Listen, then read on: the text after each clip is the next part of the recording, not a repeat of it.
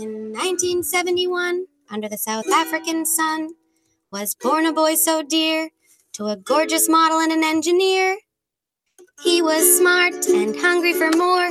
By 10 he programmed a Commodore. But because of his brains and diminutive size, bullies beat him till he was hospitalized. Little boy thrown down a flight of stairs. He knows that life is hopelessly unfair. So he bows, those bullies will remember his name. They'll all remember Elon Musk when he gets revenge. It's 1995, can you see?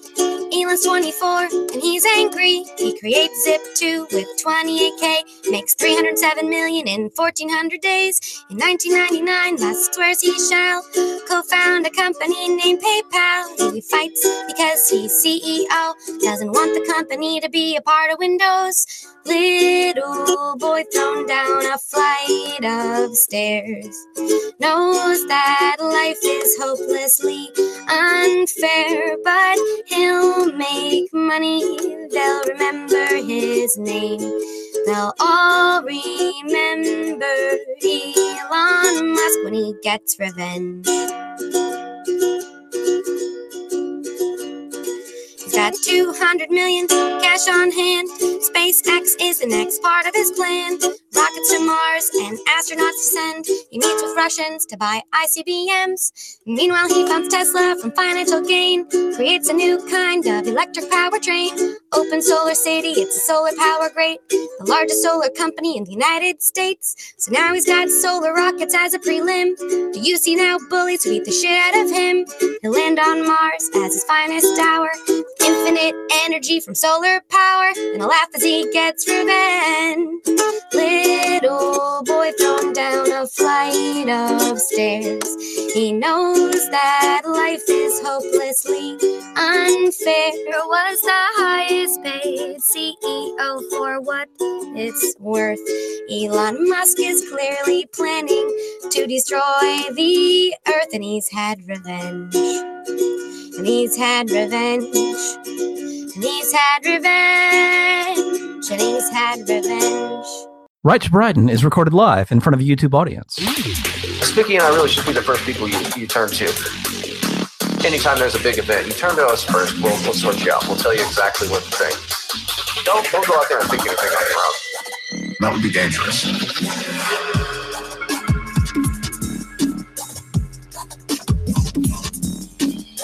Speaks and his people sit up at attention. I want my people to do the same.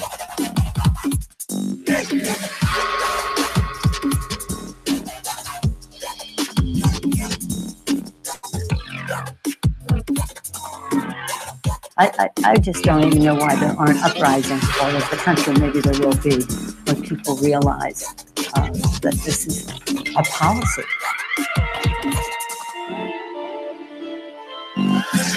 You're listening to America's Journalist. Oh, right. Okay. You know what?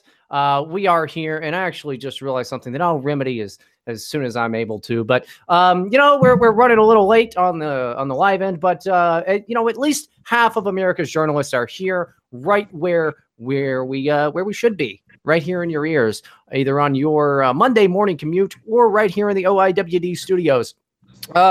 Already off to a little bit of a kerfuffle, but you know, helping fill in here is Spicky. He's got some things he had to do today. It's Mr. J. Fry. Go ahead and take it away here, Mr. J. Fry, for 5 seconds. Thank you. I am here today. Also, you're welcome. And 5. Need more than 5? I understand. Thank you. Yeah. Well, thank you, Jay Fry, for filling in here. You know, Jay's been here before. It was just real last minute. It was not even like 5 minutes ago. I'm like, oh, I need your help. But yeah, we got some good stuff to talk about here, and Jay Fry is a great guy to do that with. Even if his mic has given me a little bit of the old echoing there. Is it? Either that or it might be this guy. We'll see. Sometimes it does it. Let's see. Is that you? Yeah, that's you. It is me. Yeah, it is you. You gotta get that figured out. But well, like I said, this one's gonna be a little bit of a all over the place thing, which is a shame because we have so much to talk about. Before we even get into the show, I wanted to talk about a personal hero of mine, and only recently has he become a personal hero because I used to give the guy so much shit till I learned about him. Mr. Elon Musk. This was pretty buried. I'm not sure, Jay Fry, if you even saw this.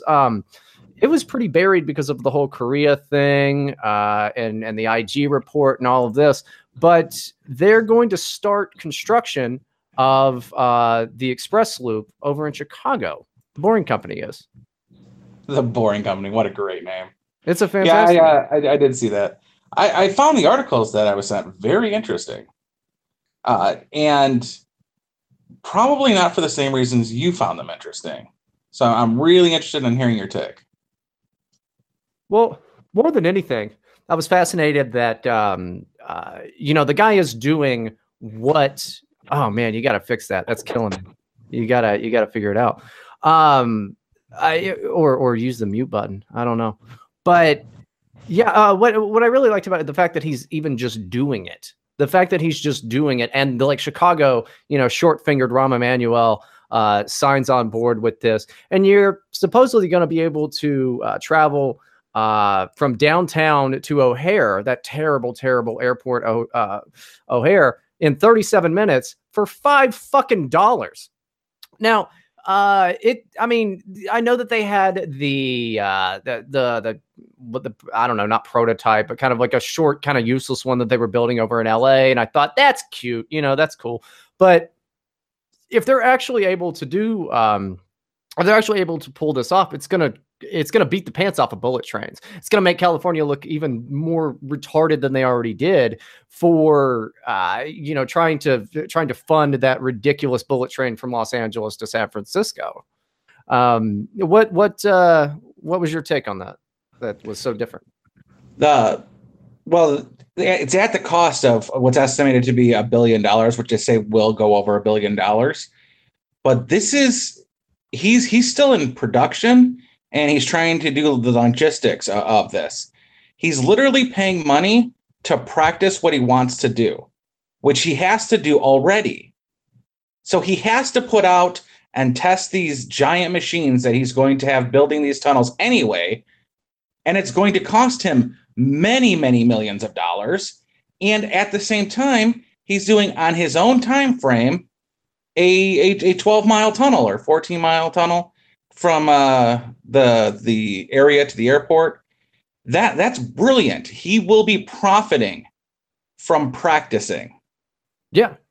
Well, during the big debut of what they did, they were kind of underground, and they had Mr. Shortfingers of Rahm Emanuel down there and all of that. And it was funny watching that too, because Rahm wanted to talk so bad, but all of the reporters were like, "Listen, you're just, nobody likes you. Like, let's talk to Elon." He said, like, I don't have any trouble raising funds. I've never had any trouble getting that. And that's true. But, Elon does these things at a loss. He's got Goth GF. He's crazy rich. All he wants to do is just, go to space and shit like that, and like have this just ridiculous plans. I mean, the guy's an incredible person, but he's one of the few, like, billionaire people that I would say ultimately is probably not that bad of a person yet. I mean, who knows? He might want to destroy the earth someday, but at least for right now, I like him, and he's a little brilliant. I think it's really cool. Yeah, and he will be operating at a loss, but he'd be operating at a loss anyway. Like, he has to test these out. He has to test these diggers and his borers at extreme conditions, at extreme paces. And basically now he doesn't have to buy the ground he's going to fuck up. Like this is his choice to do these things. He's got to practice the structure. He's got to have and test the expanders that are going to build the support for the basically the cave, really the tunnel that he's going to be making. Testing and finding the ways that are the proper methods to create ventilations. Like these are all tests that haven't been done on such a large scale. And instead of losing all that money in R&D, he's making something practical in the process. Right. I mean, it's great stuff, and he's a master troll, which was just fantastic. He was all over Twitter, making the DSA and the other socialist folks just real upset. San Francisco Gate wrote, Elon Musk dragged hard after saying he's a socialist and Marx was a capitalist. That was one of the best tweets that I've ever ever read. Marx was a capitalist, even wrote a book about it. So I encourage everybody to remind everybody that socialism does mean strong borders, traditional values, and minimal government regulation. Exactly. That's exactly what it means.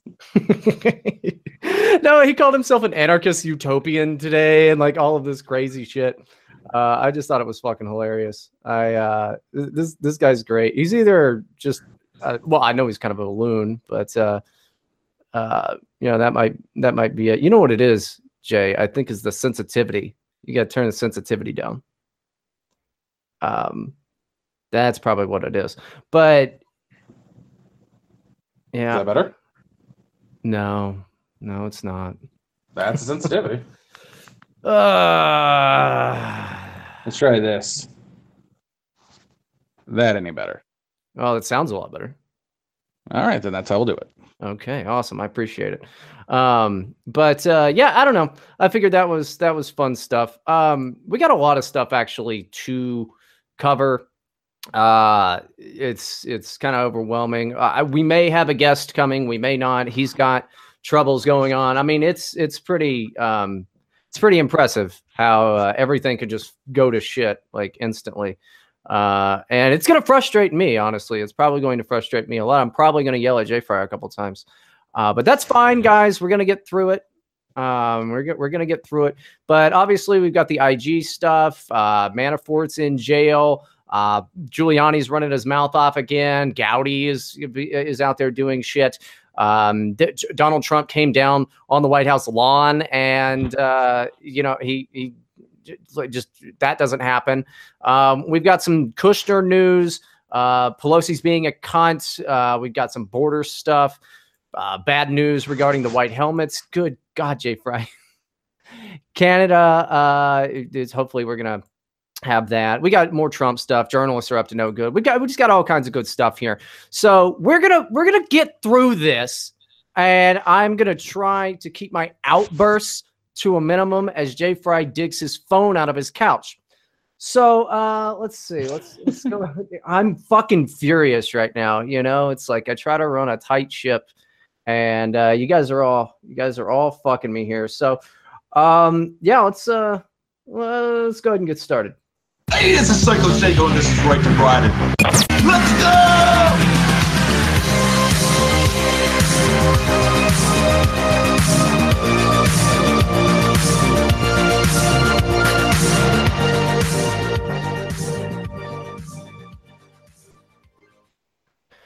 So you've probably at least read some of the IG report, the much-awaited IG report on the handling, or rather mishandling, of Hillary Rodham Clinton's emails by the old FBI. Except it was a lot filthier than that. It was a lot worse than that. And all it did was really confirm what we all already knew. And the initial spin from people like Chucky Schumer were okay. Yeah, they found no bias. There was no bias, but clearly there was a fucking bias, because if you read it at all, you would go, well, there seems to be a bias here. Seems like there's probably a bias. God damn it, Jay Fry. Are you doing jumping jacks? Is that what you're doing? Jesus fuck. Oh man, I hate everybody. But I mainly hate the FBI at this point. Now, where was I? Where was I at? This is so frustrating. This is just fucking frustrating as shit to me. We may just quit the show. We may just never do it again at this point. I don't care. I have better things that I could be doing. I don't have better things that I could be doing. But so you get the IG report. It comes out. They fight. There's no bias. But everything read like there was a fucking bias, dude. Because how could you read, oh, fuck Trump, we're gonna stop it? A thing that was redacted wasn't even redacted. Actually, they didn't cross it out.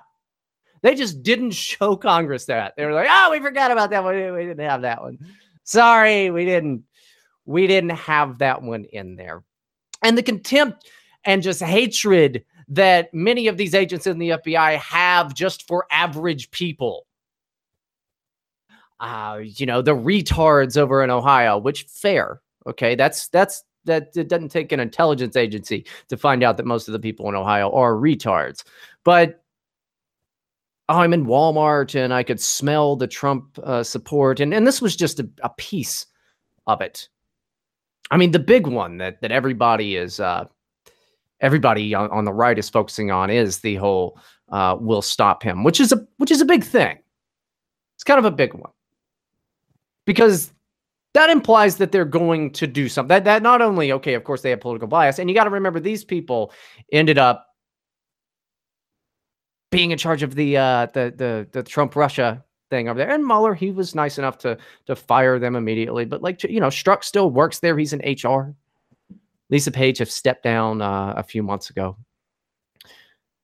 But I'm sure you've heard plenty of it. I'm sure you've heard plenty of this by now. We only do the show a couple days a week. But one thing that's being largely ignored by the media is we identified numerous FBI employees at all levels of the organization and with no official reason to be in contact with the media who nevertheless were in frequent contact with reporters. That's what IG Horowitz said there. The large number of FBI employees who were in contact with journalists during this time period impacted our ability to identify the sources of leaks. Yeah, no shit. We identified instances where FBI employees received tickets to sporting events from journalists, went on golfing outings with media representatives, were treated to drinks and meals after work by reporters, and were the guests of journalists at non-public social events. And I think, am I wrong here, Jay Fry? In one point, wasn't one of the broads fucking this guy? We're talking about Stroker and Page? No. Some journalist broad was fucking some dude over at the FBI, and then they quit fucking or whatever. But I mean, that's. Oh, no. He was the journalist banging the senior intelligence something or other. That's completely different than Stroker and Page were banging too. No. But we've known that for a while, and I don't even believe that anymore. I think that they were never actually together or anything like that. I think that they're just making that shit up now. That way, it looks less like some type of weird conspiracy. Like, oh, it makes sense that they'd be texting each other all the time. I think one of the responses was she called him friend. Yeah, I generally don't do that. But yeah, one of the things I thought was interesting was the flow chart of the positions. Like these aren't like brand new agents. He's a special agent, and it went Comey, McCabe. She is an offshoot of McCabe, the Page chick. She's not some lonely new upstart. She is really senior in the tree of the tree that doesn't fork very much of the FBI. She's not anymore. She stepped down. Remember, she said like, "Oh, I'm gonna go get another job," and yeah, I knew when that happened. Like, oh, sweaty. That's not gonna work out too well for you. I'm just amazed that Strzok is still there. How is Peter Strzok still there? And he's working in the HR department. And it's like, well, it sounds like a silly position, but it's kind of an important position there. If you think about they're in charge of hiring and shit like that. And weeding out punishments for anybody who possibly may have said something offensive while supporting a Trump. Right. The exact text, for which everybody I'm sure has heard a million times by now, August 2016, Page texted Strzok, Trump's not ever going to become president, right? Right? No, he won't. We'll stop it. I'm not going to read into this as much as like Fox is fumbling over itself to do it. They could have said like, no, we'll stop it by, getting out the vote or whatever. But judging from how these people are, and I think that they intended to use the FBI's influence to hurt the chances of Donald Trump. And then, obviously, with the whole Hillary thing there,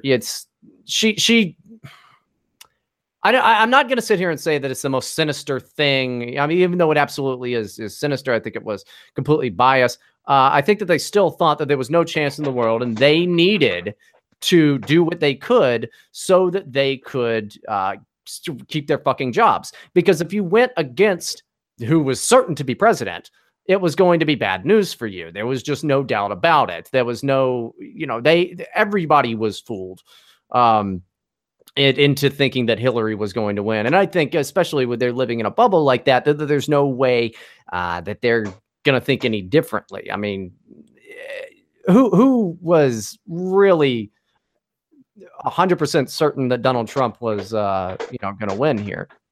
Yeah. And it is a bubble because I believe DC voted for like 93% for Hillary Clinton. So that's the entire government, really, for DC. Yeah, I mean, because the blacks didn't vote. There's a lot of blacks over there, but yeah, I mean, the last time the blacks voted, they reelected Marion Barry. I found no evidence to connect the political views expressed by these employees with the specific investigative decisions. That's bullshit. I think everybody knows that that's bullshit. Mm-hmm. I like the one coined phrase that was no documentary evidence of bias. It's like, yeah, it means they didn't write down exactly what they were going to do. Right. There was no documented evidence. Well, how many people were that stupid? I mean, I don't know. Strzok and Page are pretty dumb, but how many people were that stupid to be like, and here's what we're going to do? Yeah. I'll handle it by killing them to death. Now, here's the thing that annoys the crap out of me, because I guess we can kind of get at this here.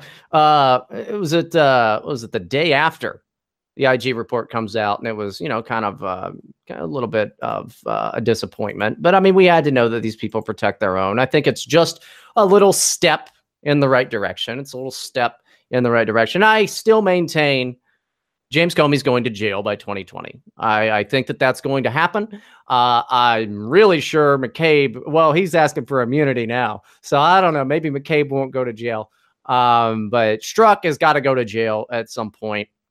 But who is in jail is Manafort.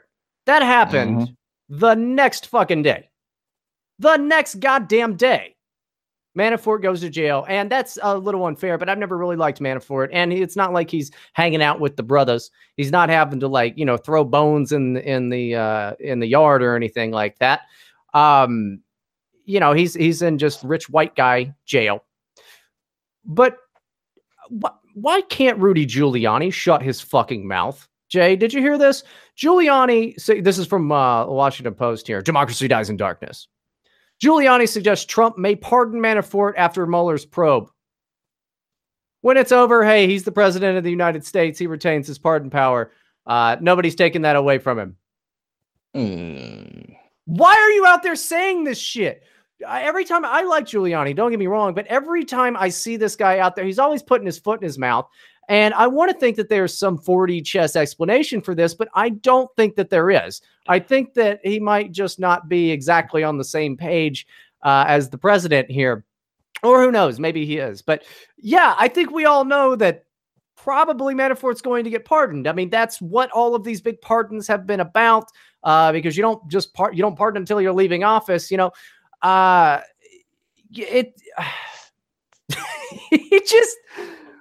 Yeah, this is the guy who was like, oh, yeah, Trump definitely could pardon himself. Like, sure, I guess we know that, but like, why are you just chumming the waters like this? Well, I mean, I'm worried about what Manafort might say, to try to save his own ass. Again, I don't trust this guy one bit, but I fucking hate Giuliani at this point. This guy is such a dweeb.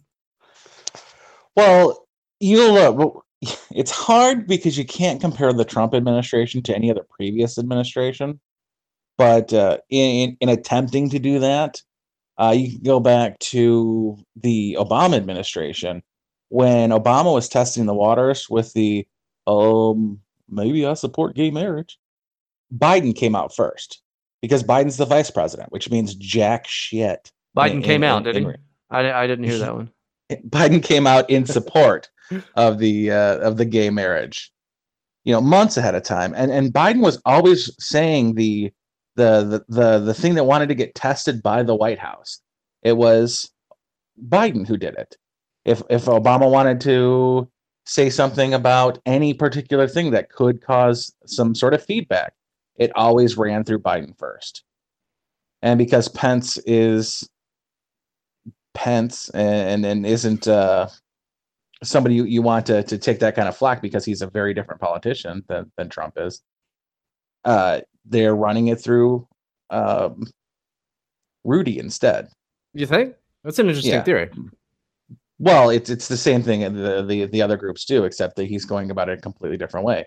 It's a lot easier to fire Rudy when he says something unpopular than to take a strike at Pence, who is by all, he's one of the more loved people of the administration, and that's saying something because there's not a lot of love in that administration.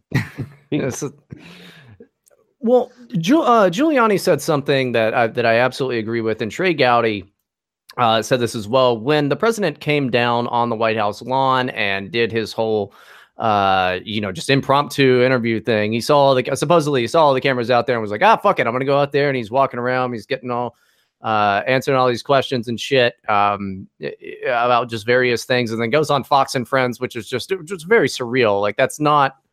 I don't know. I mean, I don't think that's ever happened before. It was interesting. I was annoyed I didn't get to see it live. I had to watch it later because I was sitting here and I had to do a thing for work. So I'm like sitting here on a conference call going like, oh my God, like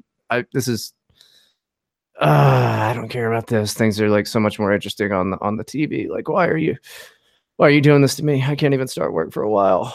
But it was interesting that Giuliani said, Trump had said, this exonerates me. I don't think that it does. I think that's just kind of a Trumpism and kind of a thing that he would say there. But Giuliani said, no, it doesn't fully exonerate him. Gowdy has said no, but it certainly helps him. And I wholeheartedly agree with that. I don't think that this it helps put into perspective a little bit why the Mueller investigation started, and it started on what we believe to be false pretenses. It'll be very interesting to see what comes out in the next IG report. Don't expect that anytime soon, but about the false pretenses for a FISA warrant. Whether that started with Papadopoulos, whether that started with the Christopher Steele dossier. I don't know. Does this exonerate him, or how much do you think that it helps him, Jay? I think it helps to prove that there is a swamp, but I don't see how it can exonerate somebody who's not actually guilty of anything. It was just an accusation, and it's utterly. It's been proven that it's nonsense. Now, when we've had private, now we're in this for 2 years, and that's not particularly long for one of these special investigations. Some of them have ran 6-8 years, but they've already had people. In the meantime, they've arrested people. We had we lost 16 people on Twitter. That's the best this investigation's come up with. Yeah, well, is the Russian bots. Well, yeah, that and one of the supposed Russian troll farms even said like, okay, let's go to court, and then Mueller won't give them anything for discovery. So, it was all bullshit, and we know it's all bullshit. But I don't think this exonerates the president. But it is something that I would want that 560 some odd page thing put into evidence here. Or however it's done. I don't know. I'm not a lawyer. I'm like one of the fucking only smart news talkers out there that's not a fucking lawyer. but or never worked in politics. Yeah, that's what we need more comedians, guys. You just got to listen to the comedians with nothing better to fucking do with their time. That's what I want. The hot take on the latest decision by the Supreme Court by Tony Shalhoub. It's like I got nothing. I'm not funny, and I'm too drunk to perform anymore. So might as well just talk about the politics. Man, my mouse is killing me here. We got all kinds of messes today.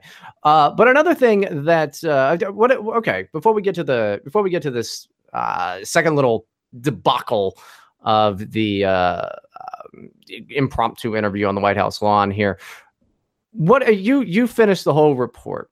Give me your fire takes on it. Yeah, today. It's been out since what, Thursday? Yeah. Well, late Thursday, and I get up late Thursday, so it's plus 2. I got up at 4. But I really was more offended by the language that was in the report. Some of the parsing of words that were used to make it sound like something wasn't taking place when it really was taking place, but the words.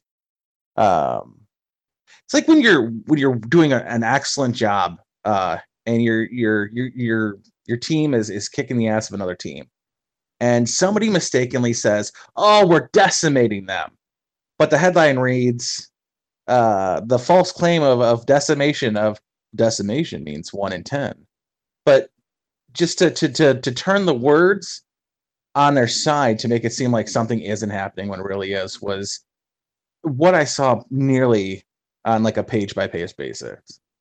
The only pages I really understood were the full pages with this page was intentionally left blank. That's the one I really get. Well, that's very similar to what we saw with the exoneration of Hillary Clinton by James Comey. After that tarmac meeting with Loretta Lynch. Loretta Lynch, the woman who has no children and doesn't play golf, who sat on the tarmac and talked about her grandkids and playing golf. We were talking about Bill's grandkids supposedly, but and I'm sure that Bill probably talks your ear off about anything, and he between groping, he'll just talk to you about anything, I'm sure. We'll get to Bill in a second. I didn't even get the fucking note on that. Yeah, his like because the Paranormies had Larry Nichols on for a show last year, and Larry Nichols went into great detail about how Bill Clinton loves the fat chocolates. Oh yeah, absolutely. I mean, I'm pretty sure didn't he fuck a black prostitute while he was out on a jog once, and he's got a black kid? Yeah, what's his name? Something Williams. Danny Williams. Danny Williams. Yeah. Yeah, I mean, I don't know what happens with these people. I mean, now there's that photo of Barack Obama dressed like some weird gay Satan, and yeah, what's that about? And then Valerie Jarrett and a shirtless Tony Podesta with paint all over. Yeah, these people are unironic, just actual demons, dude. Like they're actual Satan worshipers. It's really weird. I like a wild party every now and then, or at least I used to, but that's a bridge too far, these guys are doing a lot of ecstasy and shit, but at best, I mean, I don't know. That's the same language that we heard with the exoneration of Hillary Clinton. Like, oh, let's change it to, what was it? It was from grossly negligent to, just like a little bit of a boo-boo, they won't understand what the wording means because they're not smart and they're really dumb and don't watch the debates. I watch the debates, lady. Yeah, about how everybody's uneducated, and this is something we go into all the time, is about how much these people resent you for even existing. They definitely think that they're better than you. They go to, just at the risk of sounding like Alex Jones, they go to spirit cooking Satan parties. They have a whole big thing that you're not allowed to be a part of, and they know better because, hey, the guy that just has a wife and 2.5 children and a nice job, where he just tries to provide for his family. No, he doesn't matter. Fuck him. He's an idiot. He doesn't know about Moloch. So, eat a dick there, white working class guy. That it was the same language, though. I mean, am I wrong here? It was very familiar language, very forgiving language, because no person could read the pieces of that report or even just the text messages in that report and say, well, I don't know. I guess I didn't find any bias. It's like, there was, though. There was. If they were just a few people, and we don't even know exactly who a lot of these people are. There's FBI attorney number 5, and I guess somebody else, and they're like married now or whatever, which, good for them. I'm sure they're going to have plenty of abortions, but it's fingers crossed. Yeah. Well, if they wouldn't have moved on to be part of the Mueller investigation and what have into Trump and what have you, and then the exoneration of Hillary Clinton before the investigation ever really happens. I mean, this is big time corruption, really. But we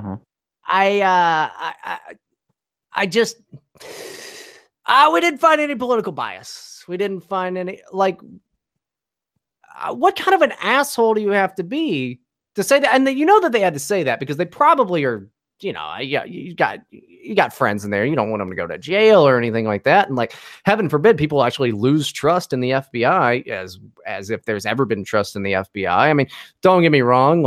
I'm sure some people that work for the FBI are nice people, but I wouldn't be friends with them or anything. I'm like, you're a little, but I mean, some people I'm sure are nice people. Some of them I am sure are nice and honest people that are disgusted by this. And we went over a few episodes ago, the people that the FBI agents that want to be subpoenaed so that they can actually talk about this stuff. I think that's going to be a big deal if that does happen. But this report was, as many people, including the president, have put it, disappointing. Because of that last little line there, of that one little line that, Chucky Schumer jumped on immediately, and all of the left-wing media has been jumping on immediately, and then they totally just dumping this all under the rug and then covering the Manafort shit instead. There was no political bias. We don't think there's any political bias that went into this investigation, which is just fucking bullshit. It's just not true. Yeah, it's absurd what they're doing there, and these people. Oh, did you hear what Looms put out tonight about Stroker's getting the stroke? Whatever the stroke is getting subpoenaed for testimony Monday, and I don't know how she knows it, but claims he will not be seeking immunity or his citing the Fifth. Interesting. Well, I mean, I assume that he's going to jail. These people are pretty arrogant, so that'll be interesting as it all develops. But, I kind of feel like everybody's sort of done this thing to death. So one more quick thing about the White House lawn thing here. So the left's lost their fucking mind over this, even though Trump ended up saying oh, it's a joke. You people don't know sarcasm. Where are you from? CNN? Oh, you're the worst, which was a fantastic. I wish I had the bite here. I should have gotten it. I should have had the foresight, but we're running on just ridiculous fumes right now. I'm just running on Red Bull and almost, just the planning that I had here, which is, minimal, guys. Come on, been a busy weekend, but Trump said when he was out there on the White House lawn, Kim's people sit up when he speaks. I want my people to do the same. Now, when I heard that, I thought he was talking about his staff, which I think is fair. But of course, people are going to freak out and they're like, did you mean all Americans? Again, that's also something that I'd be totally fine with. The president's talking. Get up. What are you doing? Like that, I'd be okay with that. We'll start killing the people that fall asleep and what have you. That'll just be a little fantastic. But when before that, what was your media take on it? Well, I saw it. I didn't see it live, but I got the clips maybe 10, 15 minutes later that came off of Fox and Friends and stuff like that. I liked it. My immediate take was how he was being guided by Steve's kid. who is unfortunate and foot-licking face. But the takeaway I got from it, aside from the they are not willing to give an inch, even on what he's accomplished this week alone. They still want to attack him, and that's just not something I'm particularly happy with at this point. Well, you can expect nothing less than that. I mean, it's not going to matter. And like I had said, what they're going to eventually pivot to is going to be, well, this was Pompeo, with North Korea. This was Pompeo. That idiot Trump didn't have anything to do with it. They're never going to give the guy an inch. I mean, apparently, like shortly after he was elected, he was talking to Rush Limbaugh, and he had told he asked Rush, he was like, eventually, they're gonna like me, and Rush goes, well, Mr. President, they're never going to like you. That's just the way it is. And apparently he was shocked because for being this guy that he is, this monster of a man that he is, I think he's still, he wants all the people to like him. I mean, who doesn't though? Who doesn't besides rappers? Yeah. Chuck Schumer called the meeting in Pyongyang, or no, wait, where was it? Freaking Singapore. That it was all cattle, no hat. That fucking gay. That is an incorrect idiom, because that really means like he's the real deal. Because the idiom is all hat, no cattle, meaning he's a fake cowboy. It's barks worse than your bite. It's the opposite of what you mean, Chuck. And I understand because he's from New York, and as everybody knows, you don't get your salsa from New York City. But Trump took it the same wrong way that Chuck used it.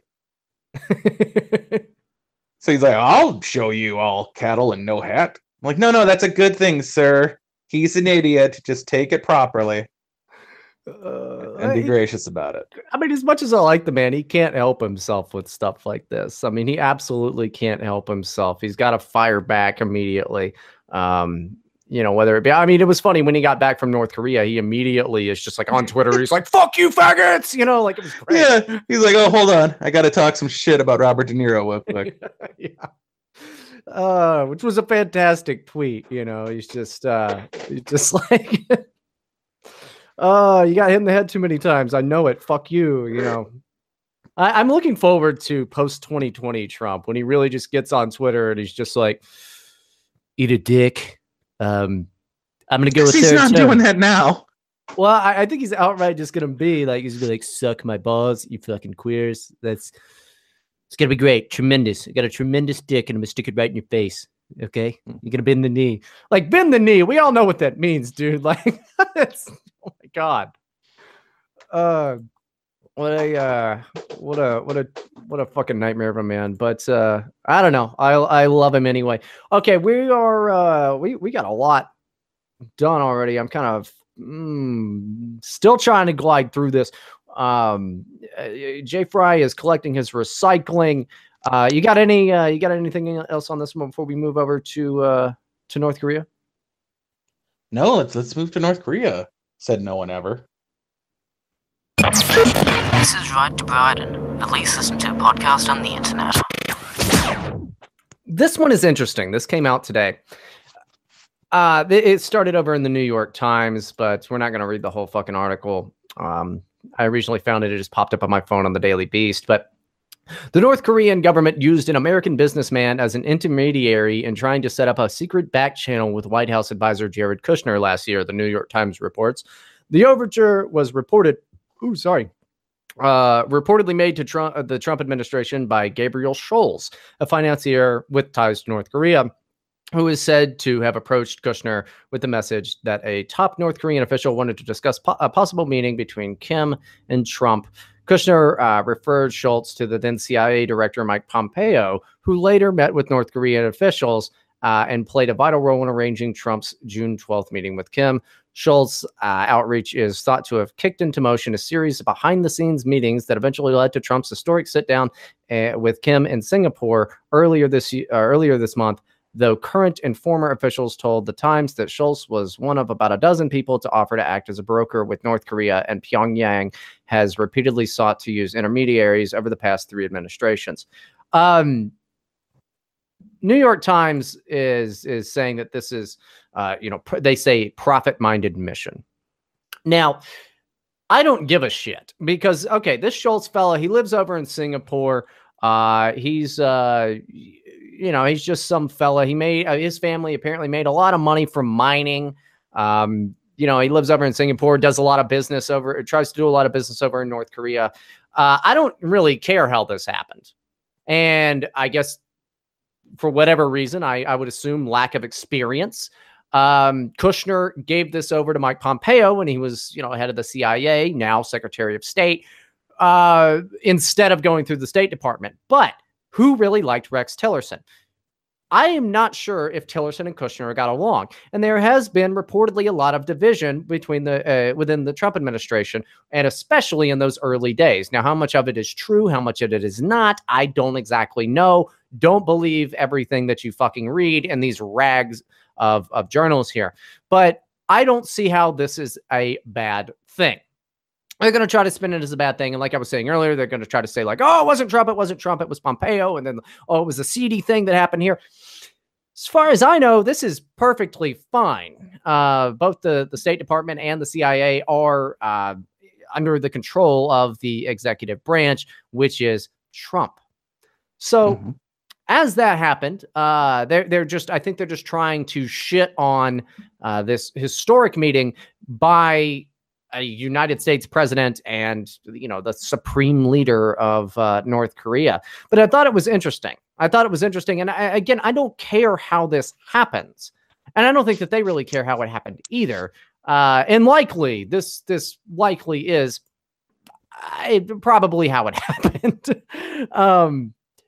But I don't care. I mean, that's if you look at the North Korean, if you look at the Singapore summit with North Korea, that is something that Donald Trump laid heavy on Kim, that the officials, like Pompeo and Bolton and stuff, laid heavy on Kim and his people was, we can make your country not a piece of shit anymore. Like if you just open up the door here, we can help you out. You can get some condos on the beach. You can have McDonald's, probably more basketball players and stuff like that. It'd be great. You already did the Olympics thing. Look at how successful that was. That was awesome, right? So a guy that has ties to North Korea, lives in Singapore, I don't see what's so wrong about this. Now, if something comes out, and they're going to probably try to say like Donald Trump wants to profit off of this. Like, I don't know if there's going to be Trump hotels over in North Korea anytime soon or anything like that.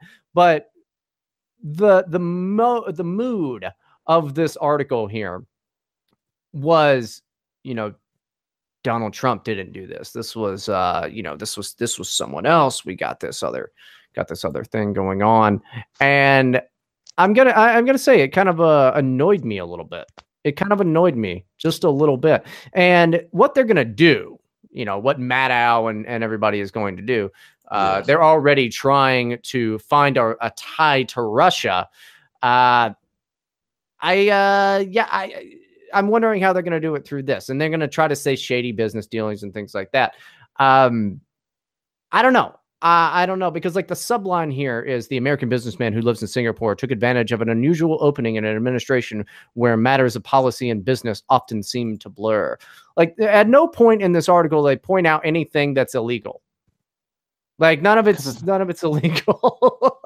They're just trying to shit on it and the accomplishments of the administration. I don't care how it happened.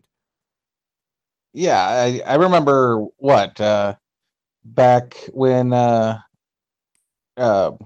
Kim's sister was given the side eye to Pence, the North Koreans were the greatest people ever. But what was happening is that they're trying to work it so that they can blame everything. Well, not even blame, award all the adoration, not to America, but to North Korea. Yeah. Oh yeah. Well, in China, China's getting all of the anybody but the administration. Yeah. I mean, it's cute. It's a nice, cute little way to run with things. But, when the New York Slimes and, MSNBC, I don't have a good one for them yet. They it's cute. It's cute. I don't know. I just wanted to bring that to the attention of people. I know we're running at a mile a minute here, but that's just the way that we're gonna have to do things. So. Right to ride it. Vital insight from a neat and an $88 suit. Oh my goodness. Have you heard they're keeping children in cages? And then they were like, oh no, but no, it's not. Nobody bring attention to that. Cause that's, not really a thing. That was Obama. No, we'll lose the cages thing. That's fine. They're still separating children at the border. They're separating children at the border. This is terrible. And then you get Paul the Ostrich Ryan on there. And he's like, oh, we're going to find this nice amnesty bill. We're going to give a little funding for the, it's not going to really happen. We're just going to, and then who was it? Lou Dobbs was like, Paul Ryan is a faggot. Essentially, he said, if you try to do that, you're deceiving the voters, who voted for Trump, and you're deceiving the administration. So eat a dick. Paul Ryan is probably on his way out, but all of this mess about separating kids, you're separating families, you asshole. Well, if you break the law, you get separated from your family. Exactly. It's, that's the way that it is. But the way they're trying to spin it is, well, this is for people seeking asylum. Well, let me tell you this. If you get advanced screening at the TSA, you don't get to bring your fucking family with you. All right? And we have, no fucking proof that that's actually happening. Or at least that it is systemic. I'm sure things like this happen. It's rough. I don't know. Sucks to suck. I don't know what to tell you. Do you want to get in or not? Okay. And your kid might have a better chance of getting in without your terrorist ass. But look, I liked what Bannon had to say about this. Sloppy old Bannon.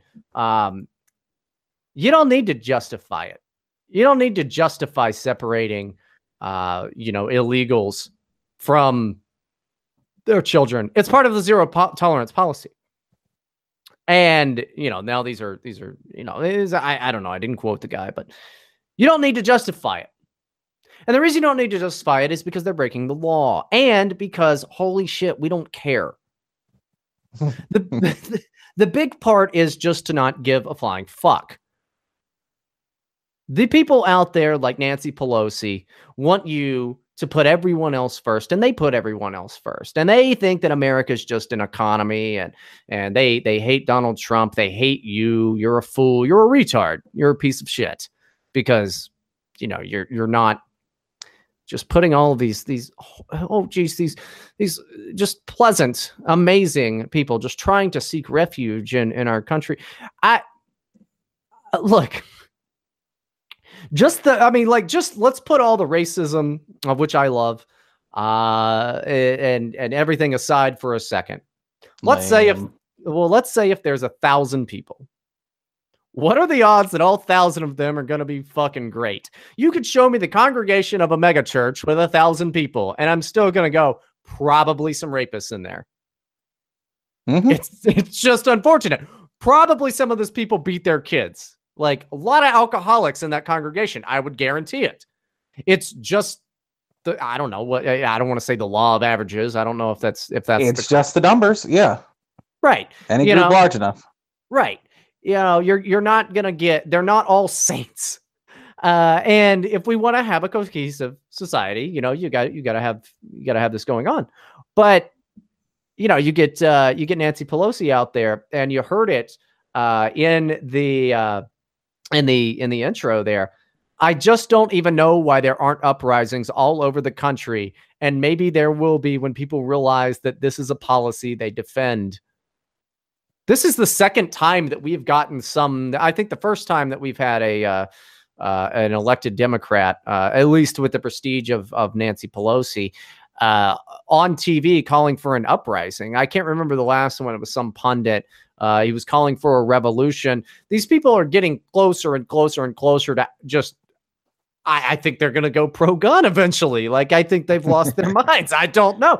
It's a horrible thing, and I don't see any prospect for legislation here. She added on the House floor, we do nothing. The DACA was offered to them, and then they poo-pooed it. They didn't know what to do there. And I'll never forget Pelosi getting ambushed by her pets as they shouted all 11 million. And you could see the look on her face. It was rough. You could see the look on her face like, shh, no, don't tell them. Like, good grief. But yeah, it's closer to 30 million, but that's beside the point. Yeah. The thing that really bugs me is this happens every day in America. Americans get separated from their families for crimes they've committed. Not just at a border, but the crimes they've committed. And aside from that, what happens, it's different between the adults and the kids. They take a little more room out for the kids because they don't need as much room. And they are defenseless. You don't put 20 people together with 10 kids between them and put them all in a cage together, because eventually you're going to get the one dirtbag MS-13 scumbag who is going to try to use a kid as a hostage, threaten to break their neck until they get released. That's why you separate adults from kids. You keep the kids in small little groups to themselves, all age 8, all age 7, and if someone is smaller, you put them in a different section of together, or you separate them completely. But you do not. This is a protection method for those children, because there are tons of times where ICE busts down, or the Border Patrol busts a van full of people, and in the midst of the van full of people, they break up a rape in progress in the back of a cargo van. Jesus. So fuck. They have to take her to the hospital while they arrest everybody else. And because that crime was committed on American soil, it's an American crime. And that's not to mention the people who come backpacking across with backpacks full of drugs just to pay their way into America. Well, there was that HuffPo article in like 2014 or early 2015 before Trump announced his candidacy in, what was it, like July, something like that. HuffPo had put out an article about, the women that will take birth control on their long voyage to try to sneak into America because rape is just pretty much inevitable. Mm-hmm. It's, and God knows, I mean, out of the, okay, let's say 1,000, probably some pedos in there, it makes sense. Do you know that they are, that's something that they're taking into account? Because all we've really seen is a lot of fire and brimstone preaching from Jeff Sessions, of which I loved how MSNBC turns around. I mean, that's some rules for radical shit, guys. The whole like, oh, now we're going to quote the Bible. No, I don't believe it, but I can use it against you. That's rules for radical shit. That's make the enemy live up to their own book of rules. All right. That's rules for radicals. That's Saul Alinsky bullshit. That fucking black fella on MSNBC quoting all of this bullshit. That's no. That's a bunch of nonsense. But do you know that is that how they're breaking them up? I saw the inside. There was an article recently. I'm sure you can Google it. That like showed the inside of the children's detention centers for, I don't know, I don't want to call them detention centers, but holding center, wherever they need to be, where, while they're being processed or whatever. Yeah. But like they looked nice and they looked better than they did under fucking Obama. They were just like nice little places. I've lived in worse places than that. Mm-hmm. Well, there's when you get a intake in like that, there are a couple of different steps. And one of the first steps is isolation. You are put alone to gauge your mental health. Because if you're a 5-year-old that just goes around grabbing people by the throat, you don't put them in the general population of 5-year-olds with weak throats. So there is the general test of, hey, is this little bastard crazy? So that's the first, but that's after, an inspection to see if they're contaminated with some form of, Hispanic Ebola or. Well, and let's, I mean, just not to sidetrack you too much, but just to make the point, yeah, I would want a mental health assessment of a lot of these kids that, like, they came all the way from fucking Honduras and shit like that. That's a rough trip for a 5-year-old, and they've probably seen some shit, like that's gonna mess up a kid. So, their big valiant trek across, all these things, and the Mexico's like, yeah, come on, go get in. It's not good for the children anyway. Like these are just pieces of shit most of the time. They want the Gibbs, and I understand that, like, Mexico and Honduras and Guatemala and stuff are not good places, but unfortunately, it's not our problem. There's a lot of places that are not good places, and I don't want the South Africans over here either, but it's rough for South African children too. So, But it's not like we're not doing anything. We're sending billions of dollars to those countries to aid.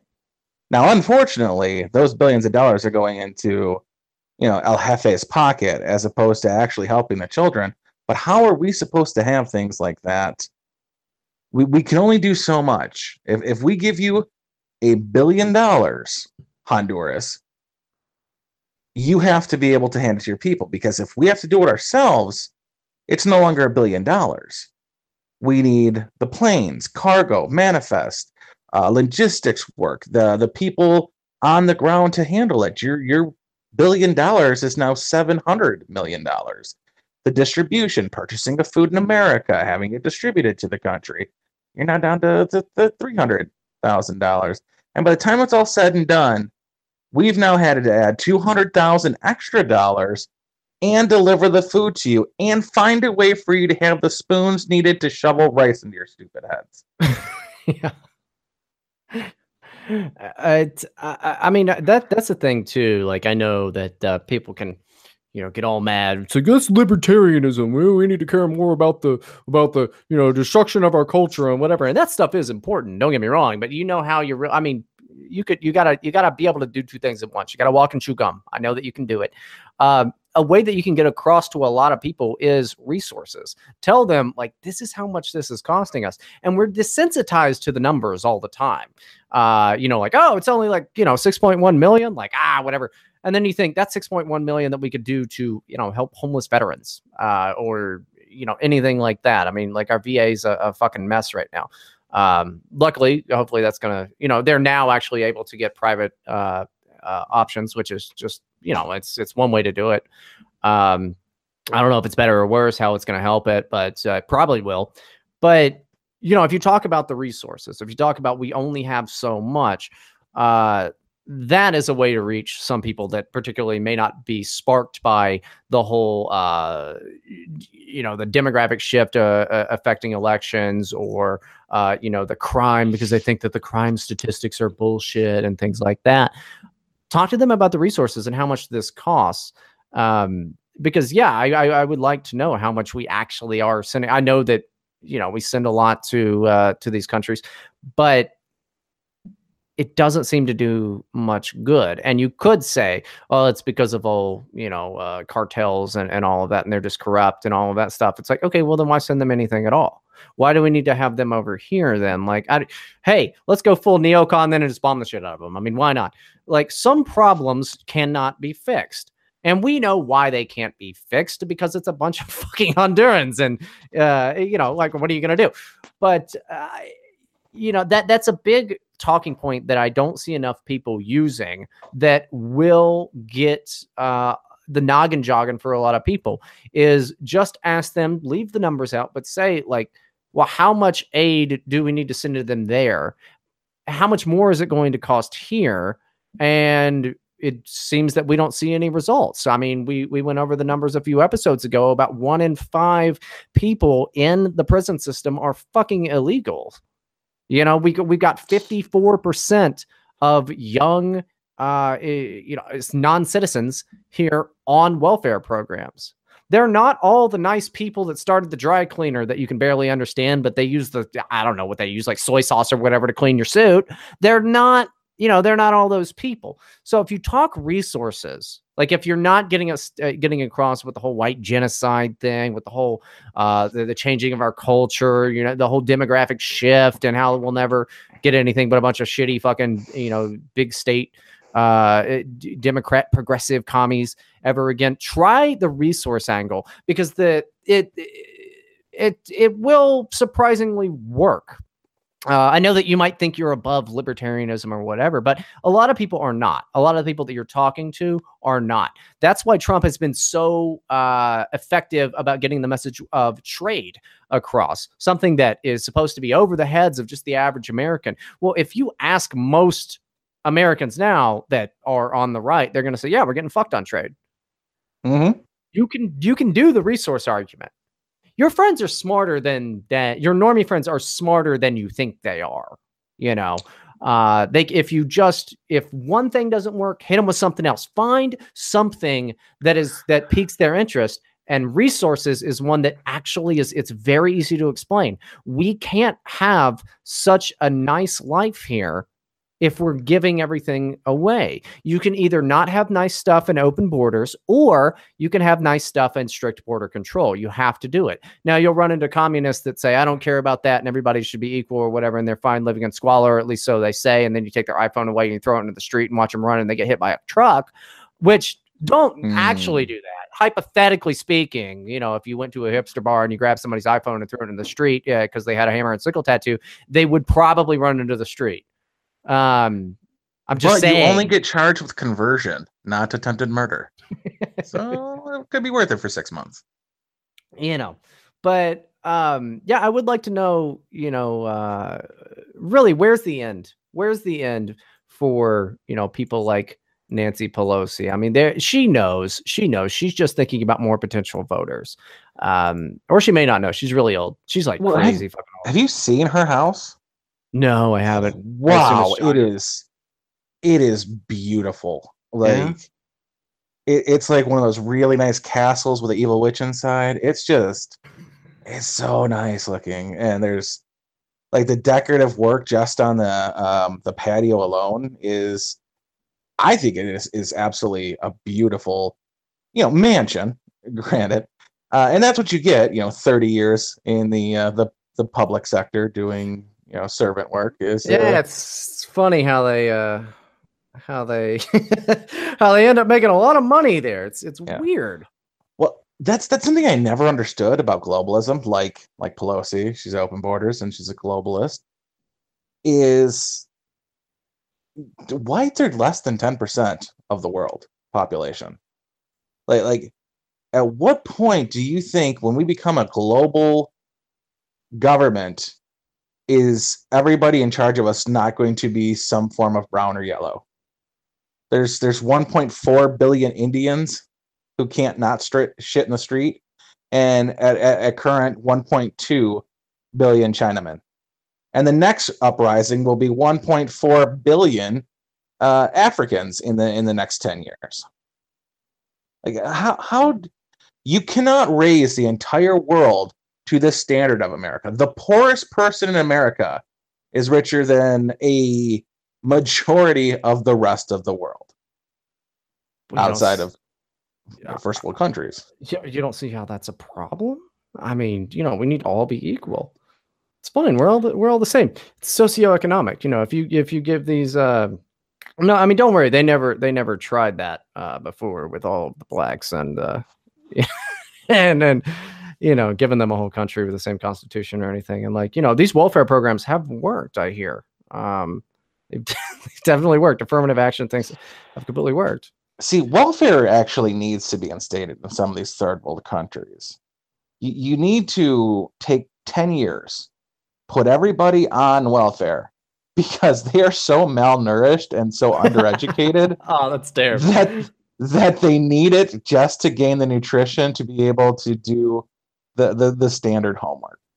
And get them at a young age, get them up 5 to 15, get them to just a basic place, so that when we come in and establish a mining colony that has water and greenhouses with food, that when we leave for them to take it over, because we're training them to do that, and now you can supply food and water for your area, you don't, with the greenhouses full of food, smash all the windows, fill the wells with water, and somehow manage to destroy metal made of steel tracks with your freaking rocks and ruin all your infrastructure. I don't know, man. I heard an interesting thing recently. It was one of these Muslim countries. They were trying to, rehabilitate it or whatever. And they were like, yeah, we're going to get you running water. And they like did all the pipes and all of this shit. And they were like, this is awesome. Well, the women went out there and destroyed it because the only time that they were allowed to be outside was when they were going to get water. So that's how they were able to socialize and shit. There's so much wrong. And we need to not be nation building. We need to just say, fuck all of that. I don't know. Good luck with your dumb shit. And, we'll see it. But here's something that I thought was interesting. We'll file this one up in Dems Are the Real Racist, sort of. But GOP House nominee calls diversity a bunch of crap and un-American. This is a Jewish fella named Seth Grossman from New Jersey. And let me see. I'm gonna go ahead and play this here. It's about 2 minutes. I guess the irony of, in my view, the best way to bring diversity to the Republican Party is for Republicans to openly say that the whole idea of diversity is a bunch of crap and un-American. Because when you think about it, this country is founded on the idea that we hold these truths to be self-evident, that we are all created equal, endowed by our Creator with certain unalienable rights. Among them are life, liberty, and the pursuit of happiness. The Constitution was designed to incorporate that idea of the Declaration of Independence, that everybody is treated equally under the law. Now, what diversity has become, it's been an excuse by Democrats, communists, and socialists, basically, to say that we're not all created equal. That some people, if somebody is lesser qualified, they will get a job anyway, or they'll get into college anyway because of the tribe that they're with, what group, what box they fit into. Women, African American, Hispanic, they're chopping us up in these different pieces and getting us fighting against each other instead of spending our time saying everybody should be judged by their own talent, their work, their savings, and consequences. Once we do that, once we say that the Republicans want these traditional ways that made America great for all these years, then maybe African Americans would realize that we enforce our immigration laws, there'll be more opportunity for Americans of all backgrounds. When we talk about women saying, well, we need special care for child care, we need this credit and that credit, say, wait a minute. When America was great, one parent alone earned more than enough money to comfortably support a family. That's what happened before we chopped Americans into these different boxes and saying, I'm entitled to something because I'm part of this group. So that's this diversity box, and I think Republicans make a big mistake when we nominate lesser qualified candidates because they fit into that box. I believe that's why Republicans nominated Kim Guadagno instead of Jack Ciattarelli last time. It's, oh, she's a woman, she'll get more votes because we're showing how diverse we are. Look how that turned out. So, okay, yeah, like I said, you can chalk that one up to the old, Dems Are the Real Racist thing. But the Seth Grossman guy out of New Jersey. Well, he's an old Jewish fella. Oh, geez, do you know that we can't keep nominating all of these women? They're just terrible. It's just, we can't do it. They're not qualified. Which, okay, good on him, I guess. But did you note that he said they're communists? Yeah. Expect more of that, guys. Expect more of this. This is going to be big in 2018, 2020, outright just naming them as what they are, as communists. On my way to, and I didn't say this, thank you to Rom of Exodus Americanus for donating a sweet computer to me. Hopefully the video is coming through a little better. And then this time next week, we're going to have, a lot more flashy stuff going on, but I only got it working this morning. But yeah, expect more of that, I think. Actually, this is a communist. And you got that Windows 7 from USB? Sweet. Yeah, I definitely bought it. That's the way that I roll is I needed to find a place to buy it. But him just saying diversity is a bunch of crap and an un-American idea and fuck affirmative action and stuff. This is how things actually start to change, is incrementally. All right. You know, he's a Jewish fella, so yeah, I'm a little distrustful or whatever. But I mean, you know, he's right now doing the right stuff. I'm fine with that. You know, I mean, you know, it's I liked when he said tribe. I'm like, really, tribe? You say? But you know, this is a step in the right direction. You know, an excuse by Democrats, communists, socialists, basically. Call them what they are. You know, call them what they are. You know, and you can say this is a Jew trying to pollute all of this stuff, and like that's fine. I mean, in a way, you're probably right in a way or whatever, but it's incrementally that you win these battles. And I think this is a big increment forward, you know, to say, like, I know, like, look, we're not going to get the blacks to vote for us. That's just not going to happen. But just, you know, to just mainstream the idea of like affirmative action has been bullshit for black folks, and it has. And, you know, you're going to get into school no matter what, all of that. That's big. Because when we start to get, people don't seem to realize how much the Overton window, I hear so much talks about the Overton window, that was shifted quite a bit in 2016. Holy cow. And we can shift it a little more in 2018, guys. Oh my goodness, we can do it, but it has to be increments. And this Jewish fella, this Seth Grossman, is helping do that. And the left is stark raving mad over how could he say diversity is bullshit, but we all know what diversity means. It means not white folks. It's you know, it's pretty obvious at this point, and that's great. You know, the Asians are pretty mad about it too, because diversity means like not so many Asians, because they actually perform, they do well, and like fuck you, you don't get to come to our schools because we're gonna have everybody just working at state positions. You know, I mean, that's really what it is. You get a bunch of stupid fucking lemmings working in state positions, and then you can just get to enact, you know, your whole thing. It's gross, is what it is. It's gross, but this is pretty big, man. Did you happen to hear about this, Jay? No, this is my first time hearing about it. That 2 minutes, but I don't know if we're still in the Overton window phase. I mean, it's not just about shifting where the spotlight is, but we're seeing so much more now. So it might be more approaching the Overton window and getting a better view of what is out there, as opposed to just basically what the Overton window is a spotlight on something. Shift in vision or view. No, what the Overton window is what is socially and politically acceptable to talk about. So it moves from right to left, or, you know, what have you. You know, it's like if it shifts too far to the left, then just being like, maybe you shouldn't cut off your dick. It's like, whoa, that's extremism. You know, it shifts too far to the right, and we're like, wait, what do you mean she has short hair? Kill her. She's a witch. Yeah, exactly.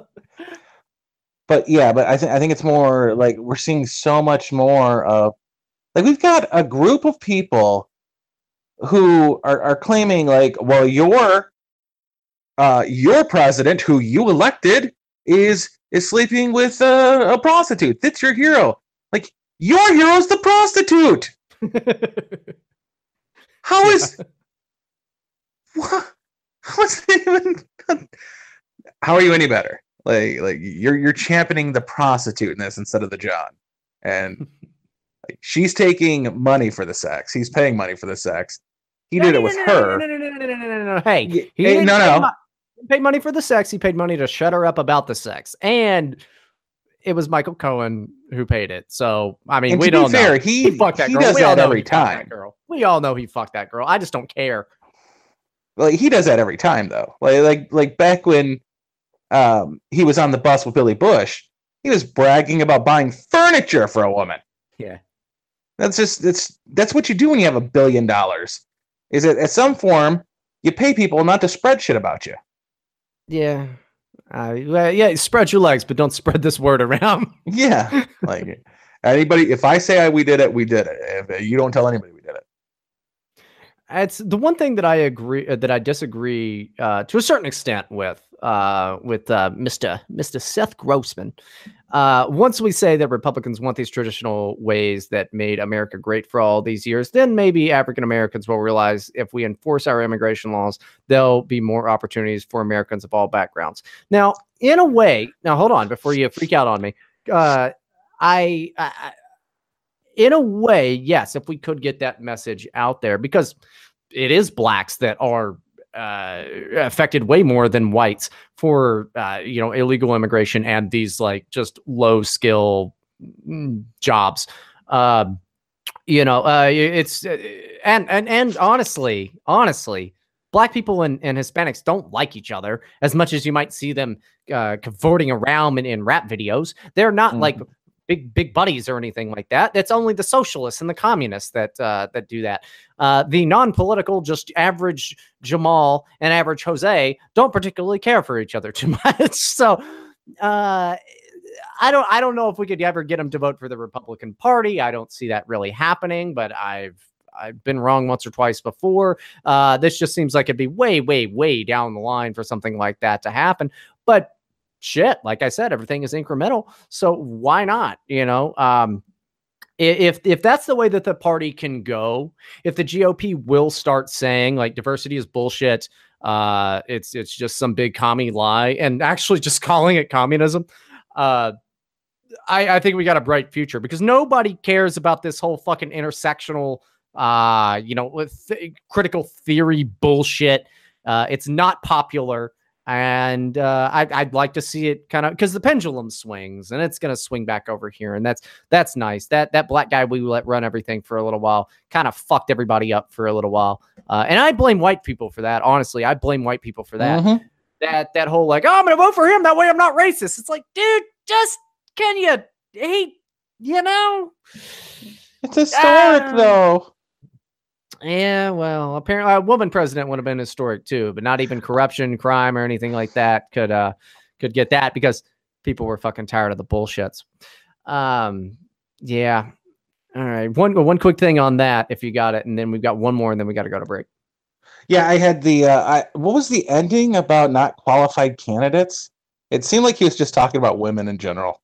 Yeah. Was that what it was? Well, no, not women in general. It was one specific woman. I'm not gonna pretend that I know who the hell she is. Yeah, I don't know anything about Jersey politics. Yeah, I don't know. I mean, I don't know. Maybe some people know. I don't know who he was talking about, but it was a fantastic example of like, okay, here's somebody who's not qualified.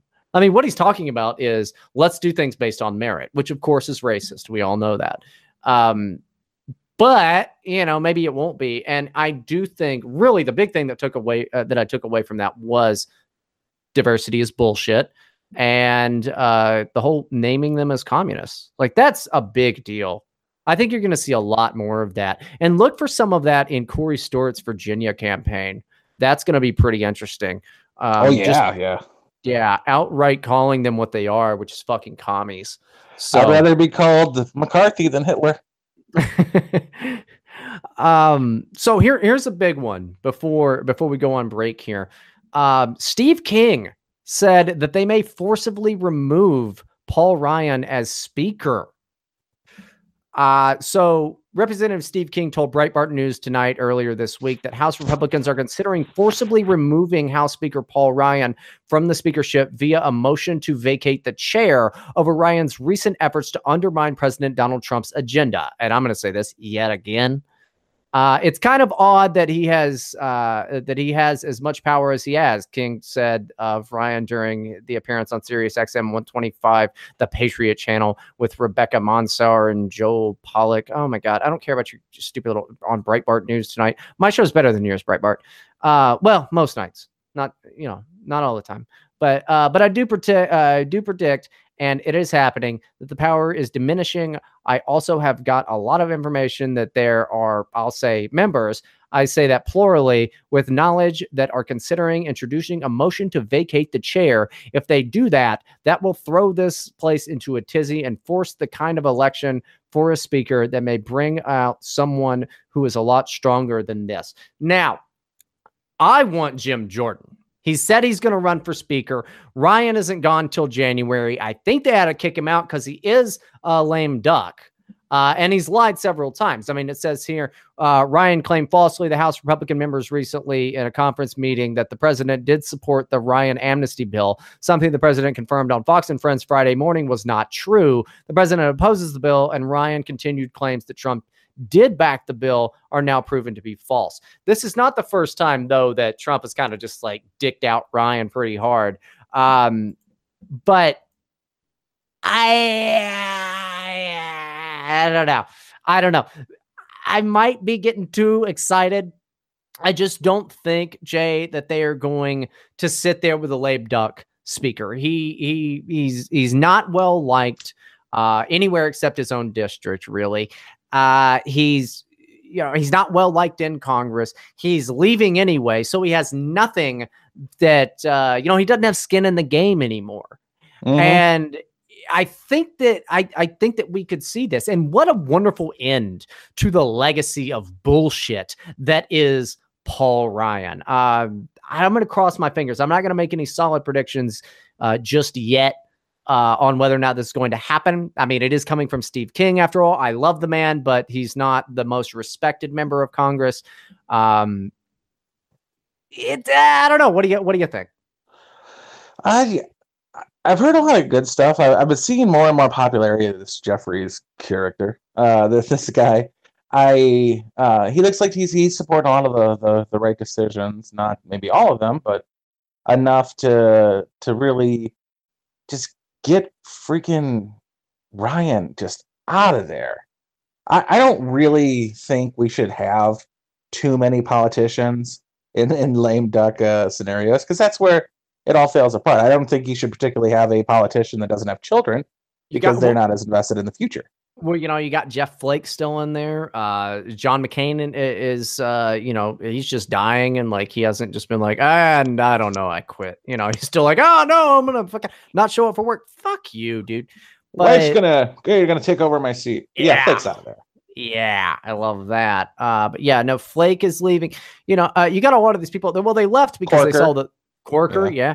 You've got these people leaving because the party is changing, and they got the wrong, they got the wrong side of things. Like so many of these big brain fart sniffing geniuses, they got it wrong. And you and I and the people listening, we got it right, and we know it's the party of Trump. And people may not like that, but listen, sometimes you're in the driver's seat, sometimes you aren't. And you could stick around. You could be like Lindsey Graham and say, if you don't like that I have a working relationship with the president, I don't give a shit. Which was surprising, especially for Lindsey Graham. Out on CNN, where apparently you can say shit as much as you want. So, that's CNN's trash. But I think he knew you could say shit on CNN. But, it is. It is boobs on CNN. Yeah, you get in trouble. Oh, I forgot about him. You get in trouble if you say boobs on CNN. The whole internet goes after you, or the host too. But yeah, fucking mess of a people. But what are the odds? What are the odds you think at this point? I mean, if I had to guess, I'd say we're probably about 50-50. I only have so much faith in this actually happening because we have so much of the swamp and the establishment still in there who will not be there soon. By 2020, they're gone. They're either going to get on board with the agenda or they're going to be gone. We're getting rid of some of them now. We're getting rid of some of them now in 2018, and it's going to be nice. We got some runoff elections and shit. So that is your choice. You either submit like Flake or Corker, or you go the way of Roby and Sanford. Both of them are Sanford outright lost his spot. He's now a lame duck, and Roby's in a runoff for the I think the 2nd district in Alabama. These people who've come out as anti-Trump are gonna come out anti-job as soon as their election's hit. Well, that they're already anti-job. They're already anti-job. They, they don't want jobs for any actual Americans. They just want all this fucking amnesty bullshit. I saw Karl Rove on some fucking Fox show. What was he lying about? Oh, he was like, the president's given up on the wall, and 79% of Republicans support amnesty, and 94% of Americans support amnesty. Okay, I'm sorry, Carl, you fucking liar. If you break down the surveys that say Americans support amnesty for the Dreamers, you notice that it gets a little less if you start breaking down that and then asking them the same questions. If you just say, do you support amnesty for Dreamers? They're like, yeah, I guess so. And then you're like, but they're all fucking 30 and on welfare. People were like, oh shit, no, not so much that. No, I don't like that. But 1 in 5 of them are in fucking, well, not the Dreamers, but people don't like it. And this information is repeatedly and intentionally suppressed. It's total bullshit. The Never Trump movement is gone. It's dying. We just gotta we gotta drain the swamp. I guess we gotta do more than that. I mean, ultimately we probably need to prosecute a lot of the swamp, but you keep saying drain the swamp, but I don't know why you keep bringing up the Democrat motto for the 2018 election. Yeah, I can't believe that. Holy crap, man. But okay, right before we go to break here, what do you think the chances are? I'm saying 50-50 that we get rid of Ryan before he leaves. Oh yeah, it's going to happen. We've got that Ryan bill coming up this week, and it's not going anywhere. No. Neither one of the. No, that's crap. That's not going anywhere. But you think that we can get rid of? You think that they will? Because we have no control over this. I guess you can make phone calls, guys. You can call your representative and say, if they do this, fuck Paul Ryan. But do you think really? Honestly, we can get rid of Paul Ryan, because that would be an amazing end to this guy's shit legacy of being just he's married to a fucking Democrat lobbyist. He's always been a piece of shit. I hate this guy. I think we can if we pull the numbers right, but we're in a primary season that is going to be pretty contentious for certain people, and the president's being in your favor could help or hurt your chances. So do something for him. Maybe I'll do something for you. I don't know. Well, I'm just happy at very least Ryan's going to be gone. He's retiring, and that's nice. And I'm looking forward to his failed attempt at running for president in 2020. But all right, Jay Fright, before we take off, I'm going to take a note out of Roscoe's book. You want to plug something real quick? Yeah, I've got Anecdotal Arguments Tuesdays at 9 p.m. over on my channel, which is not this channel, in case anybody was wondering. So show up there. All right. And that's on the YouTube for the majority of our audience here. It's on the YouTubes. So okay, we're gonna be back with a guest here, but we'll go ahead and take a quick break. 3, 2, 1. All right, and we are back. I have with me here a special guest. He was able to make it. I'm pretty excited about that. You might know him from Twitter. His name is Fascist Friend, and he's a Canadian. I know I've been saying we're going to get a Canadian on here. I met him over at ExoFest. Great fella. And he's here to talk to us about some Canadian politics. So yeah, we're gonna discuss that. How's it going there? Friend? Hey, can you hear me now? I sure can. Yeah, I can hear you. Let me get you. All right. There we go. Yeah, it's first time trying this out here, so using just the old earbuds with the mic built in. Right on. Well, yeah, I'm glad to have you. It seems that you're driving at the moment, which is extremely dangerous. Yeah. I don't endorse that. I'm parked. Oh, okay. Okay. Yeah, the driving was just me repositioning my truck so that the sun wasn't beaming in my face because it was getting pretty damn hot. So, yeah. Well, so you're a Leaf, and I'm a little mad at you guys at the moment. But the reason that I wanted to have you on was you have an interesting theory about 2020 for Canada. So before I get into the couple things that I'm peeved at your people about and why the day of the rate can't come soon enough, you think that, okay, Trudeau is up for re-election in 2019. That's right? Yes, that's correct. Yeah. Okay. And you told me that it's probably best if he gets re-elected. Is that right? Well, it's something that I was thinking about. You know, and I'm not terribly sure about where I stand on the issue. Just sorry, let me do my window up. There's a lot of motorcycles and shit outside. They have motorcycles in Canada.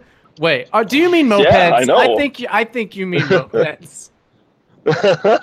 No, there's some actual real ones up here, I guess. So, but no, the thing is, I'm not 100% sure on where I stand on the issue. Like, you know, I don't like Trudeau, and nobody I like actually talk to likes the guy. So he's not very popular. He's lost a lot with his liberal base who voted him in, right? And I mean, the main platform that you had a large percentage of people, especially millennials, that went and they come out to the polls just because he says he's going to legalize weed. So he's not doing well, and he's probably, I don't know, like it's tough that he actually would have a chance to get in again. But, you know, the thing is, I don't think that his competitor is a worthy enough competitor to improve Canada's state right now. But the reason that you had told me that you think that it's not best for him to come in is exactly that. His competitor is not good enough to improve Canada's state, and that was because Canada copies America just a little bit behind. So if Trudeau happens to lose or happens to win, things will. It's a bit of accelerationism, really. Things will just kind of carry on being bad, and then you might get your Trump in 2020 or in whenever you guys are doing your thing. It would be like 2023 if he got another win in 2019. But yeah, that's the thing, is that it is accelerationism to a point. See, a lot of it is that we don't have as big of a divide on the racial issues. There's not that racial animosity that the U.S. suffers from. So it becomes like people up here thinks things are bad, and they are, but I don't think they really feel the impact on their daily lives. They see in the newspapers and hear in the media, but they don't feel it. Whereas in the States, I mean, I've heard, and people have told me, there's places you can't go. You can't walk into some neighborhoods due to racial tensions. And I mean, I've never experienced that, and I've never heard of it here in Canada. So, I mean, I think that things take a little bit longer to get going, to get off the ground here. And I mean, that's just the whole, the Canadian, whatever, stupid politeness that a lot of people fucking go with. But it's even what Trudeau said. He was like, oh, well, we're polite, eh? And we'll get into the whole trade thing here in a second. But God, yeah. Well, and that's the thing. I mean, he just, the guy doesn't know what he's doing, obviously. I mean, look at his past before he became a politician. He doesn't have any knowledge of what he's doing, really. I mean, when your dad was Fidel Castro, what do you expect is going to happen, right? But no, that's something that I talked to a lot of guys at work about this, and friends of mine, and I've told them my position, where I've said, look, what we've got to deal with right now is you look at the Conservative Party leader is Andrew Scheer, right? Now, he would be the one going up against Trudeau, and he does a good job in the House of Commons. He rails on him, he hammers him with questions and all that. And it's oh, that's great. It looks good, it's flashy. But what does he stand for? Well, I don't think he's going to actually turn back anything. He would still be marching the same gay parades. He would still be, this is fine. We're just going to continue on with the liberal policy from 10 years ago, and we're going to call it conservatism now. It's the same type of shit you guys see. But when I talk to guys, and they just kind of look and they go, oh, well, we're not the United States. I said, now look at it this way. The U.S. is probably the largest cultural influencer in the entire world, right? In any country you look, and where's the majority of their movies, their music, all that type of stuff? The majority of it does come from the United States, except for some that are very very self-centered in their kind of in the way they do things, right? I mean, you go you got Korea's got their K-pop, they got all their own movie stars and all that. You got India's got Bollywood and shit, and Eastern Europe, they have their own things. But the largest influencer in the world is the United States. And if my friends up here are so fucking dumb, and I tell them, I'm like, do you think that we're not influenced by them? I mean, they're 10 times the population we are. They're much bigger economy.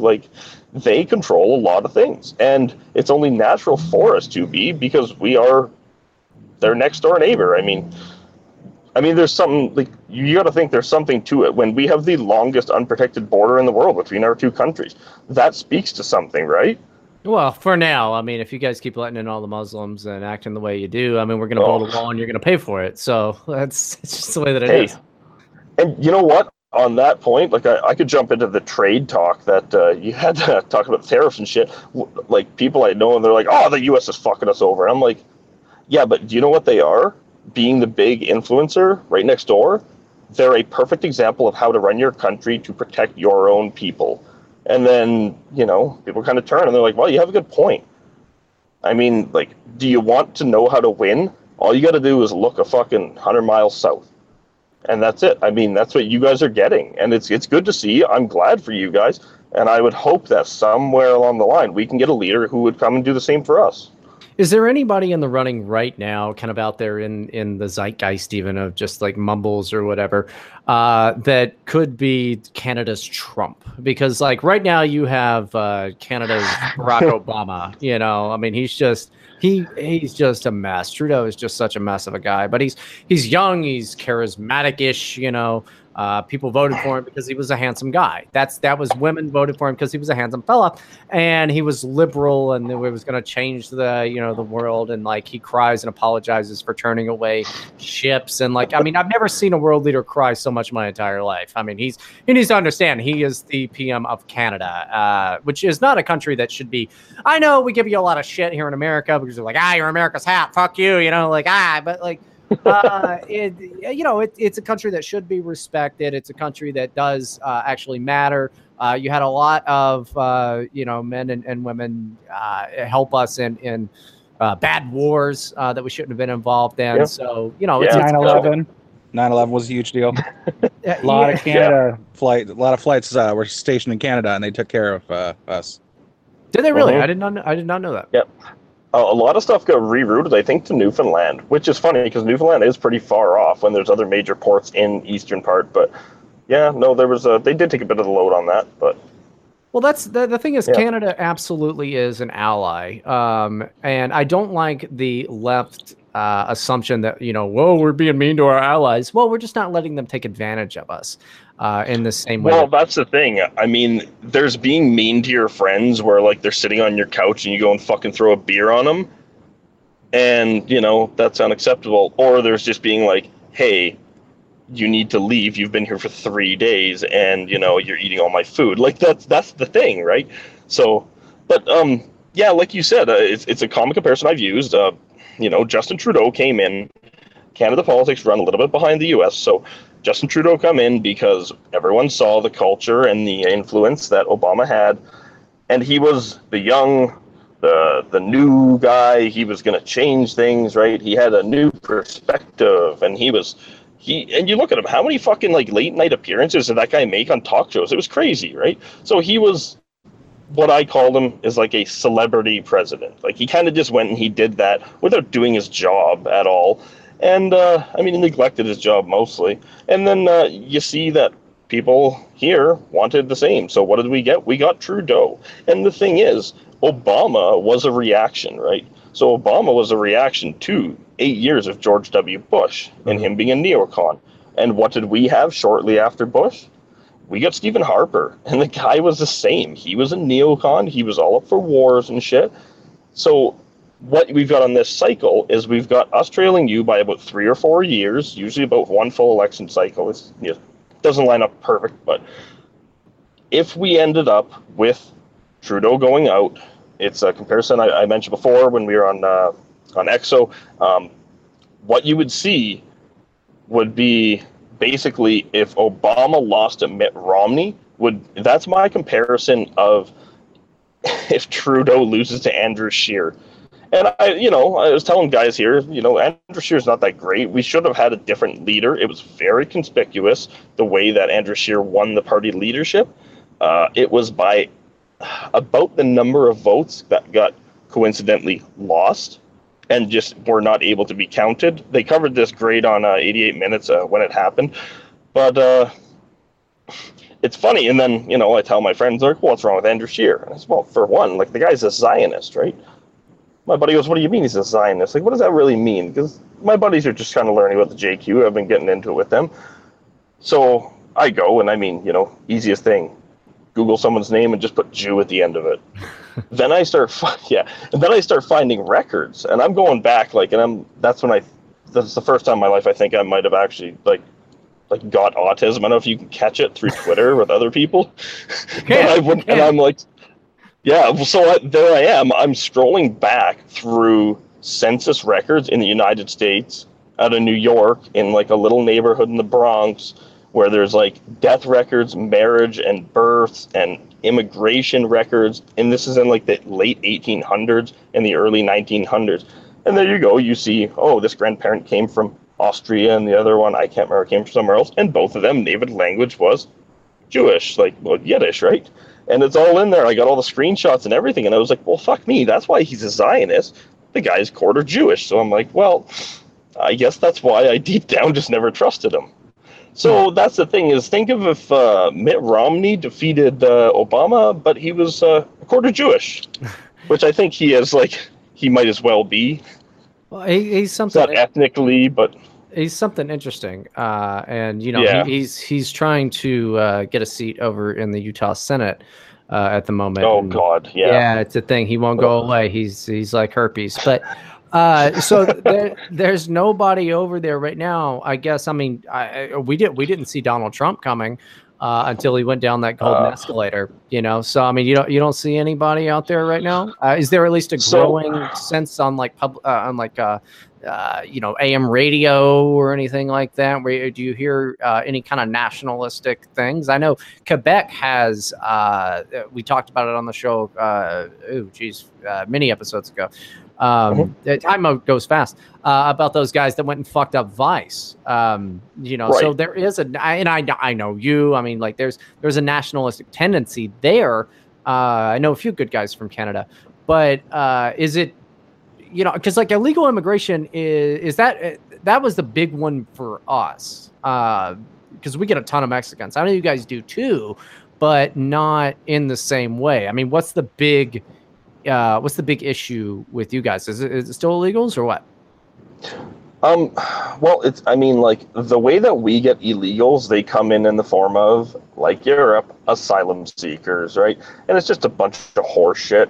And since Trump's come around, a lot of these people from God knows what parts of Africa and South America have just started wandering across the border with RCMP protecting them. I mean, you might have seen like Faith Goldie did some coverage of this, and you can't do shit about it. The thing is, the normal people, and what I do for work, I do work with people because of where we are in our schedule and all that. I work with people from across the country, and we all travel to where we go to work. So, and it's all blue collar type of shit. So everyone blue collar across the country is pretty much conservative. I don't know anyone, I probably only met like 3 or 4 people in my life that would even vote like liberal or NDP, which is, liberal communists, I guess. But that's the thing is that like, there's not a lot where I am, out in the West here. It is, they call it like the Texas of Canada, because we got a lot of oil and shit out in my province. So I don't see a lot of it. So what I do see, it could just be due to the people that I interact with and the type of work that I'm in. But in general, you said like AM news. Well, there really isn't much for right-wing news. Like the most right-wing shit that we got here for a news organization was The Rebel. And I mean, you want to talk about being controlled opposition here, right? So, yeah. For somebody like you mentioned earlier, is there someone that could be rising? Well, in the last leadership race there was Maxime Bernier. He's a French guy there from Quebec, but he identifies as like a nationalist libertarian, something like that, and he's pretty good. Here's the thing. He wanted to reduce immigration, was in a platform, reduce it to, I think, 250,000 immigrants a year for legal immigration. Now, that doesn't sound like a lot. But that's what I was going to say. Like, it doesn't sound like a lot when you look at, I mean, what was it? I just heard numbers on Fast Nation the other day of, like, the numbers crossing the U.S. border from Mexico is like 40,000 a month right now. Like, I know it's at a spike, but even that, I mean, that's 4 or 5, and that's just through one border, 4 or 5 months worth through one border there, and then never mind the ones that are coming in on visas and staying and all that shit. But so the thing is, when you look at it as a proportion of the population, 250,000 to our 33 or 35 million, it fluctuates. Like, it's a large percent, right? You're looking at about 0.8% or something like that, I think. And I mean, that's a lot when you bring that in every year. Now here's the fucking shit part. He's the one who got out, and that's what he wanted to reduce it to. So what Trudeau wants it at, God only knows, right? And I think he's just going to do as much damage as he potentially can while he has that power. But you are starting to see a change in things. Now, did you just see what happened in Ontario? No, I don't believe so, no. So Ontario was having their election for the province, right? So the premiership... Okay, for the commuters... This fella just drank, just manifested a fucking leaf beer out of nowhere, and okay, I'm sorry. My throat was a little dry. Caught me off guard. But okay, go on. Yeah, it's hot as fuck in the car or in the truck, man. So, but yeah, so what they just had was an election for their premiership, and that's the guy who's going to run the country. I don't know. I guess it would be like your guys' governorship. So they went and they were all pissed off. They're like, oh, well, we can't have this guy. He's conservative, and he is Trump. He's like Trump. He's like Hitler. They went and they did the entire thing. And what ended up happening was that it drove more people out to him because the media doesn't get it. The establishment doesn't understand. So this is Doug Ford. His brother, who died recently, he used to be the mayor of Toronto, got caught hanging out with drug dealers and shit, smoking crack with them. The thing is, he was an honest politician. Yeah, he had his flaws, but he went in and he just did his own little Periscope videos. He took all of the free services that he got, and he showed them on a Periscope, and he's like, here's a free library card. This is $87 a year for a normal person. Here's free parking anywhere I want. Here's free this, free that, free transit on the rail station. He went through and he added it all up. He periscoped. He said, this is how much perks all of the elected people get. And they're already making a salary of, God knows what it was, 120, 130. He says, we don't deserve it. He cut the cards up on camera. He called them out. He corrected a lot of Toronto's actual financial problems. But then it was, he's so evil, blah, blah, blah, look at he does crack and shit. And he did do crack. I mean, he did. Exactly. He did do crack. That's... Yeah. And he went and he did his rehab and all that. And like I'm saying, the guy was a goof. But his brother, Doug Ford, now was he was running, and the media tried to do the attack on him. They tried to be, he's going to be the Trump of Ontario. He's going to be so bad. And what they did is they drove out support for the guy. He came in, and Ontario, which has been a liberal province for decades, he came in and he crushed the Liberal Party so much that I think you have to have 8 seats to be able to stand in their the House of whatever the fuck the gathering is they do. I don't.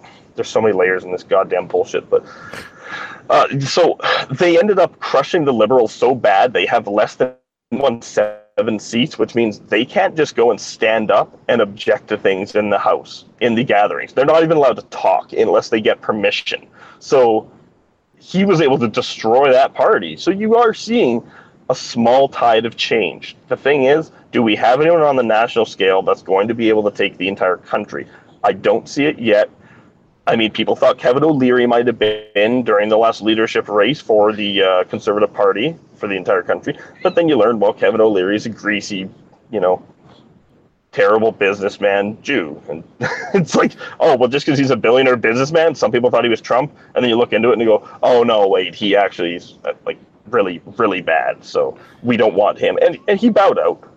So we don't have anyone on the horizon yet. But like you said, man, sometimes people just come out of nowhere, and you never know when somebody could just they could fucking walk out of a factory and they could know how to speak that message. They could get that support. You never know where it's going to come from. I mean, all we can do is wait. I just don't believe that the solution at this time is to flip to Andrew Scheer. I think it needs to get worse before it can get better. I mean, that's interesting, and I think that you may be right here. And I do want you guys to get your Trump. That'll be be good stuff. Yeah. But it'll be after we've already got Rand Paul in 2024. So, who knows? Oh no, Rand is going to get 2024. I know people were just like cringing at the thought, but you'll be ready for Rand by 2024, guys. Now let me ask you this here, because we're nearing the end. I read this over in the New York Post. Canadians boycott U.S. products, cancel vacations to America. This is more of a cultural thing, but apparently you've got a lot of Canadians that are like, fuck Kentucky bourbon, fuck California wine, Florida oranges, all these things. They're canceling a lot of their crap. They're not eating at McDonald's or anything anymore as a result of the tariffs that I'm sorry we have to put on you. And then we saw that backstabber, terrible Trudeau, just saying, okay, on July 1st, we're gonna put the tariffs on you. I think that this is just a little bit more of the, I know you're not doing well, Trudeau, so you want to try to garner some support. So you said you haven't really found in the working class anybody that hates Donald Trump or anything like that. But how are the tariffs playing? I don't know if you are like me and you just like go to bars and just talk to people and you're like, how are tariffs? And they're like, I just want to drink. Get away from me. But apparently this exists there. This people might be mad about these tariffs that are being imposed on them. I believe rightfully so. I think that the people that are suffering here are the United States. I mean, we already have bad trade deals with you. We're trying to renegotiate NAFTA. Trump proposed getting rid of all tariffs as well as subsidies. Nobody wanted that. But I mean, is there a general sense of like the prime minister is on the right path, or at least trying to do something right here? Really, from what I've seen, like I talked to some guys and they're not happy about the tariffs, but all I do is I'll mention to them, I'll be like, well, we have a trade deficit with them, or they have a trade deficit with us. They're losing. So why can't things be fair, right? Especially when you look at things on the international scale. The U.S. has been losing in trade, as Trump has been saying, for decades. He has been saying they have been losing with every country they deal with. So when I look at it and I go, yeah, is this going to hurt Canada? It's going to sting a little bit. And I honestly don't think it's going to hurt the everyday person. It's going to hurt the people who run the big businesses and shit. Like, I mean, the normal guys, we're not going to feel it. It's it's like steel and aluminum. It's like, okay, great. Thanks, guys, for, selling us our cars again. And all of that comes from a funnel from China anyway. Right, right. On Jay Fry, when is it that we're imposing the new tariffs on China? I'll get back to you on that. Okay. But yeah, it's very soon. It's in the next month. I mean, that's where all this stuff comes from anyway. Right. Am I wrong to think that this is just a last-ditch effort by Trudeau to try to gain some points? No, it absolutely is. And you're right on the steel issue and the aluminum, all that, whatever. Like, I'm not sure with the aluminum, but 70% of the steel that Canada sells to the U.S. is Chinese steel that comes here. They do a little bit of whatever processing, or they throw a fucking coating on it, maybe something that anti-rust or waterproof. It doesn't matter. And then they just resell it. So we act as a middleman, and we fuck over who's our biggest friend. It's like having a big older brother right next to you. And I mean, that's the thing, is when you look at it, well, who's getting hurt in all this is the American people. And it's like, well, they're not my people, but they're the damn closest thing next to Canadians. That, like, the Canadians are my people, and you guys are the closest fucking allies that we have. So, I mean, I honestly, I can't see it being, like, that bad on us. And I just think that people up here, and there's only some of them, they come out of Toronto, they come out of Montreal, they come out of Vancouver. That's your big liberal stronghold. It's our version of New York and California and Portland and Seattle. Like, it's the coastal cities, the large population densities. That's where you have the most diversity. It's the only place that, like, there's a bunch of Jews. Like, it's just those are the negative areas. They have the control of the media, and they have the largest voice. So a lot of the perception that I think the American people get of Canadians comes out of those parts. But I mean, you talk to the rest of us, and we're, a lot of Canada is probably like the Rust Belt and the flyover would be the equivalent. So it's low population density. We don't get a lot of say in things, and we get pushed around by the big diversity liberal cities, which sucks. Yeah. It was July 6th, which I'm glad I looked up because I thought it was early August. When's Canada going to give us back our eagle, bro? Talk to your cousin. Yeah. Yeah, I didn't know shit about that until Bryden angrily messaged me on Twitter, and he's like, drunk. "What the fuck is this?" Yeah, I was like, dude, I had not seen that. I don't even know where that was from. I looked at whatever that guy's profile was. He says he's in Colombia, but the picture was taken. You look at those guys. One guy's wearing a Canadian shirt. The guys don't look Colombian. They look Canadian. There ain't no fucking bald eagles down there. But that's a pretty strong violation. I mean, that could be considered an act of war. Like, that's almost like capturing one of your guys' citizens. Unless it's a Canadian bald eagle, right?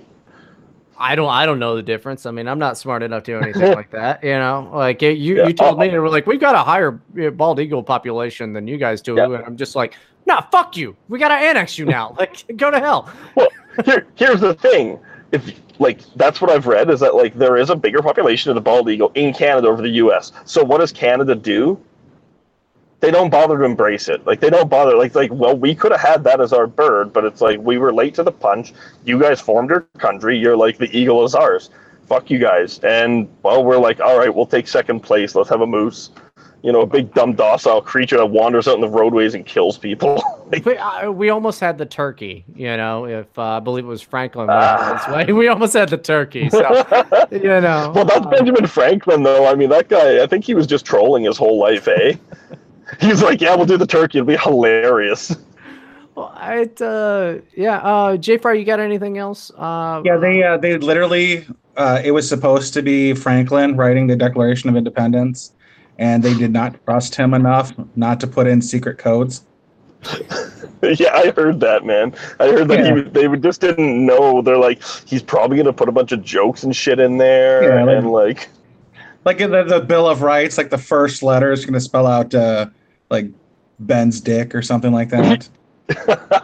Yeah. He was an amazing man. The guy was trolling on fucking paper with a feather quill. Yeah, exactly. It's all right, cool. Well, hey, Fascist Father, I'm gonna give you a chance to go ahead and shout out your things. I know you were recently suspended from Twitter, but you're a great guy. I like drinking with you, and I am really, really grateful that you came on. I'd like to have you back sometime when there's big Canadian news. I'd love to have you come back on and kind of explain it to all of us burgers. What's going on, because it's hard enough to keep up with whatever is going on here in America. I try to do the best that I can, but Canada, sometimes it's just a bridge too far, and maybe eventually we will just build a bridge between our countries and we won't have to be right next to each other, because you guys big gay, sorry, but we love our Canadian brothers and sisters up there. We absolutely do, our neighbors to the north. So where can we find you? You can find me, sorry, just a quick corrector there. You referenced Fascist Father. That was one of our other friends that we met there at EXO. Oh, I'm sorry, Fascist Friend. Yeah. Fascist Friend. No. Yeah. I knew the difference, but yeah, Fascist Friend. Yeah. I met Fascist Father too. He's a great guy. We had dinner. Hey, he gets a good shout out now too, right? Yeah, it's we'll have him on sometime too. But yeah, Fascist Friend. Where can we find you? So if you wanted to find me on Twitter, being an asshole in general, it's Fascist Friend and __. I'm on a newer account again. I got my backup phone, so I can just do what I need to whenever I have to and all that nonsense. But that's the only thing you can really find me at. Just wanted to say thanks for having me on. It was great to meet you. It's great to talk to you again, and hopefully I can do a bit more work with you in the future. So thanks for having me on InfoWars #1 podcast. Hey, damn right. Yeah, we'll have you on. We'll have you on as our #1 Canadian correspondent. All right, buddy. Thank you so much.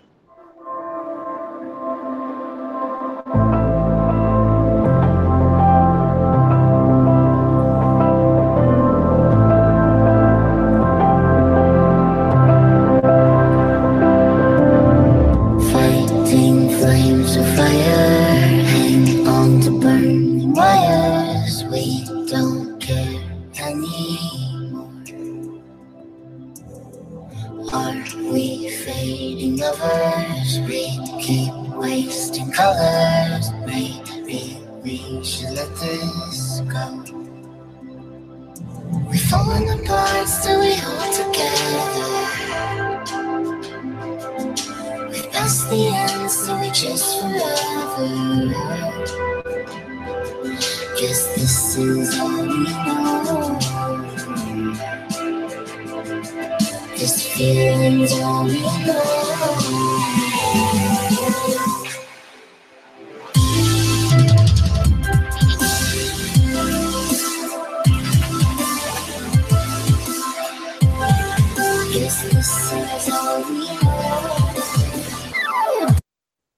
Okay, it's childish, can't be no homegirl, drop it like the NASDAQ. Move white girls like this coke up my ass crack. Move black girls, cause man, fuck it, I love white girls. I love white girls, man, fuck black girls, cause man, I love white girls. I'll say nigga with a hard R. White girls are all over me. White girls is where it's supposed to be. White girl is in my grocery. This Asian dude, I stole his white girl. Now he got that Koji beef. My dick is like a nigga whip. It's all about the slavery. This nigga stole a parked car. I love to say nigga with a hard R. Black girls are retarded. I love these white girls that blow me. Vodka for my white girls, whiskey for white girls. Hanging all these niggas, cause I'm from the south and I love white girls. Made the beat retarded, so I'm calling niggas retarded. Filipina ass crack with a hard R. These white girls are afraid of him, cause I murdered this Asian dude. I called him nigga with a hard R. Gambino is a white girl. Fuck you, black girls. Brand new whip for these niggas. I love slavery. Told me I was awful and that shit did not slavery. Tell me how I suck again. My memory is slavery. You're my favorite rapper now. Yeah, dude, I better be, or you can fucking die. You little white faggot with a hard R. You wanna hang black girls? I ain't that dumb. You wanna hang black girls? Okay. Man, why does every black actor got a big dick? I don't know. All I know is I'm gay. It's a bonfire. Okay. I'm sucking every black dick cause I'm gay. It's a bonfire. Okay. I'm sucking every black dick cause I'm gay. You know these rapper dudes look like Carlton. Fuck. Oh boy, so this is an interesting one, and this is I'm sad Spicky's not here for this, but I know Jay Fry might have some knowledge of the hip hop, so he might be a fan. This comes from XXL Mag, which is a black hip hop publication. President Trump reportedly set to pardon a number of hip hop artists. Oh my God, free Bobby Shmurda! Oh man, please, that's it. 7 years, that was too much. I don't care. The man's got too much talent. Free Bobby Shmurda. After pardoning Alex Johnson at the request of Kim Kardashian, who he mentioned Kim on the White House lawn. He said, I never would have known. I wouldn't have known had Kim not told me about it. And the football players, I haven't gotten to one. Nothing, nothing for them. After he had said, hey, if you're upset about all of this, maybe you ought to send me pardon requests. But, they apparently never did, or at least he says, or at least my staff hasn't given them to me. Something along those lines. But President Donald Trump is reportedly gearing up to pardon a number of rappers. According to June 12th report from Vanity Fair, Trump's son-in-law, Jared Kushner, Jared Kushner loves rap. Like, you just know it. Like, he doesn't wear a belt. And that he's just like, why don't my pants sag? But oh man, I'm all geared up on the Red Bulls and the vodkas and all of that stuff now. But okay, so Jared Kushner was given a list of people to pardon by Kim Kardashian, which includes hip hop artists. They're going to be pardoning a lot of people, pardons that not even Obama wouldn't do. I'm not sure if that's a typo or that's just how wouldn't do. Yeah, I don't know. I get mad when they don't send shit to the editor first, but whatever. It's XXL Mag. What can you expect? While it is uncertain which names appear on the list, it is believed that Kushner is trying to push the pardons as a way to repair his image with liberals and is aggressively lobbying Trump to pardon more people. Now, I'm not sure if Kushner ever got his security clearance back, Jay Fryer. Did he? Yeah, he did. That's how he was allowed back in. That was contention between him and Bannon in the first place. Right. But yeah, he got it back. It's a shame. Yeah, I didn't hear about that. You know, Of it's a course shame. not. It would lend credibility to something. Right. Yeah. I mean, I And- forget that normal people still like Jared Kushner. They're like, oh, geez, look at him. He's great. He's married to Ivanka, who he's still. And I'm just like, can you just send him to Israel, please? Him and Ivanka too. Fuck Ivanka. Not a fan. I didn't elect those people. Mm-hmm. But okay. So anyway, yeah, that chick, Alice Johnson got partner, whatever. And what do you think? You know, he's friends with Kanye West now. He's Kim Kardashian's coming to the fucking White House. Who could possibly be on that pardon list? I'm a fan of this idea, honestly. Like, I want Bobby Shmurda the fuck out, and I want him to just give like future immunity to whatever stupid shit Gucci Mane does. You know? Oh, jeez. It's like, Gucci Mane, you can walk down Fifth Avenue and shoot somebody, and it's fine. Don't think it works like that, but Not like the Catholic Church. It's not how it works. I don't think you in general beg for forgiveness before something happens, but I don't think you can like preemptively sign a pardon, like from all future deeds, foreign and domestic. I don't think it works like that.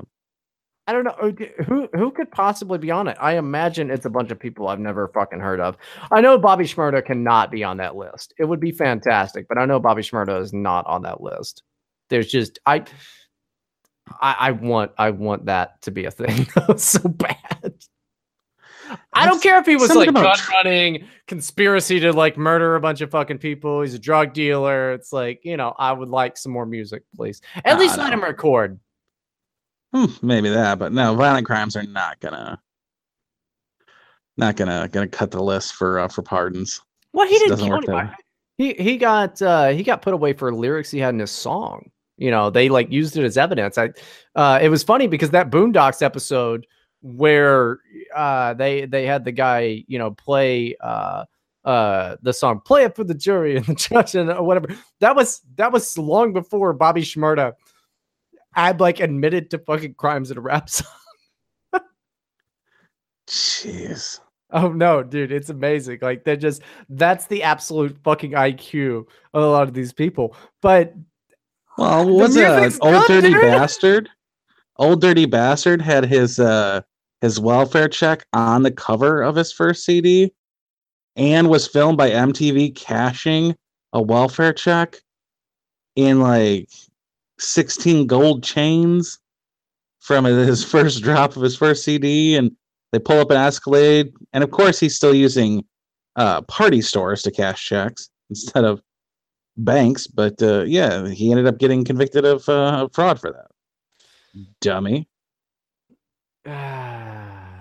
It's a little much. I don't know. I mean that was a quick one. I just I don't know. I'm excited to see who gets the Trump pardon.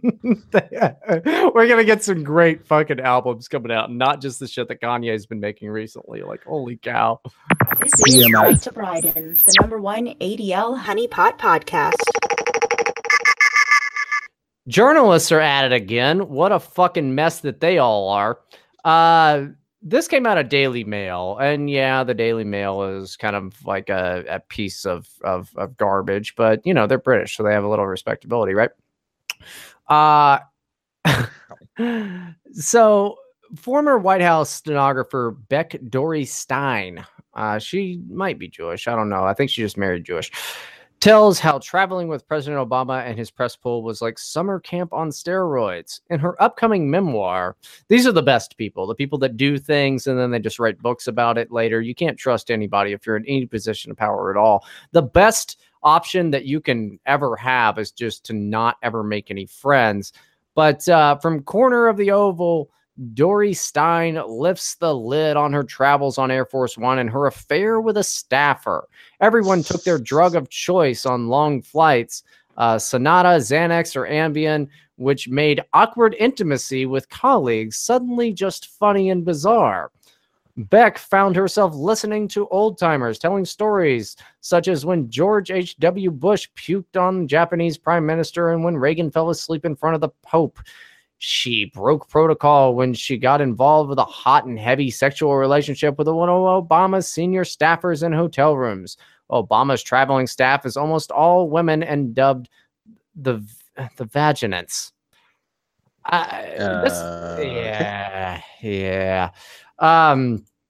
This just goes to show us yet again, and we have another story on this segment afterwards. I know we're running long, but it's just going to be the way that it is. Dude, these people are just a mess. Like, she apparently answered a Craigslist ad to be a stenographer and was like working a bunch of part-time jobs and shit. And then she ended up like on Air Force One doing all of this. She's like banging one of the staffers and like just being, being a slut, being the slut that she is. But now she's got a memoir and, let's be honest, it's probably interesting. And I don't know how full of lies it is, but it just goes to show yet again how the White House press pool and all of these journalists, they think that they're so much higher above everything than you. They want to talk down about the things that you do, like heaven forbid that you don't like abortion. Heaven forbid that you think that, I don't know, sleeping around was probably not a great thing for women to do and men to a lesser extent. But, guys, you shouldn't do it. I mean, it's not, you're not really going to get much out of it, except maybe like HPV. That might be a thing you get out of it. But these people, it just goes to show yet again that all they do is they have these weird orgies. It's drug induced. I'm sure that there was cocaine involved. But they're like, oh, people took Xanax and Ambien and all of that. It was a long flight. We wanted to sleep. And then they're just banging each other on Air Force One and all of that crap. Oh, it made it cute and funny or whatever. These are perpetual children. They are the worst of our society. These soy boy fags with their Nintendo Switches and all of that. Nothing against the Nintendo Switch. I hate the fact that they've ruined that. I like Mario. I think Mario's cool. Haven't played any of the games for a long time. But this perpetual state of just childhood, it's not good. It's not good stuff. I even had some slut on Twitter recently say like, when I said something to the effect of, you will never drive an RV across the country. Now, she misinterpreted that as, well, I had an SUV and took all the seats out and I had a tent. It's like, you missed the point. I'm saying you're never going to fucking retire. I'm weirded out that you're bragging about being a homeless person because that's what you're doing. Like, yeah, I wouldn't do that. Listen, I had a crazy youth. I did a lot of crazy things. And my whole life has been a wonderful troll. A wonderful performance art piece of just running around doing whatever the hell I wanted. And look where it's gotten me. It's gotten me not to a good place at all. Ohio, Ohio. It's not a good place to be in the least bit. I wish I was younger. I wish I wouldn't have made these mistakes. But it used to be when somebody said that, they weren't talking about, taking cross-country trips or whatever when they should have been working. But the White House press pool, the people that are around the liberal president, Barack Obama, they just did whatever they wanted, and this was fine, and they hooked up and all of that and all of these things. And you've seen the video of Barack Obama, which seems to be showing off his boner. That one with the phone? Yeah. What is that? But these people, the way that they operate is exactly that. They think that they're more important than they are. They have they've got to go fuck someone in the government to get these stories and all of that, because they're living in a fantasy land. I'll be the first to tell you right now, it's kind of hilarious that I spend most of my days, I'm about to turn 31, LARPing as a radio DJ on the internet. But I didn't fuck nobody for it. I definitely never palled around and did drugs on Air Force One.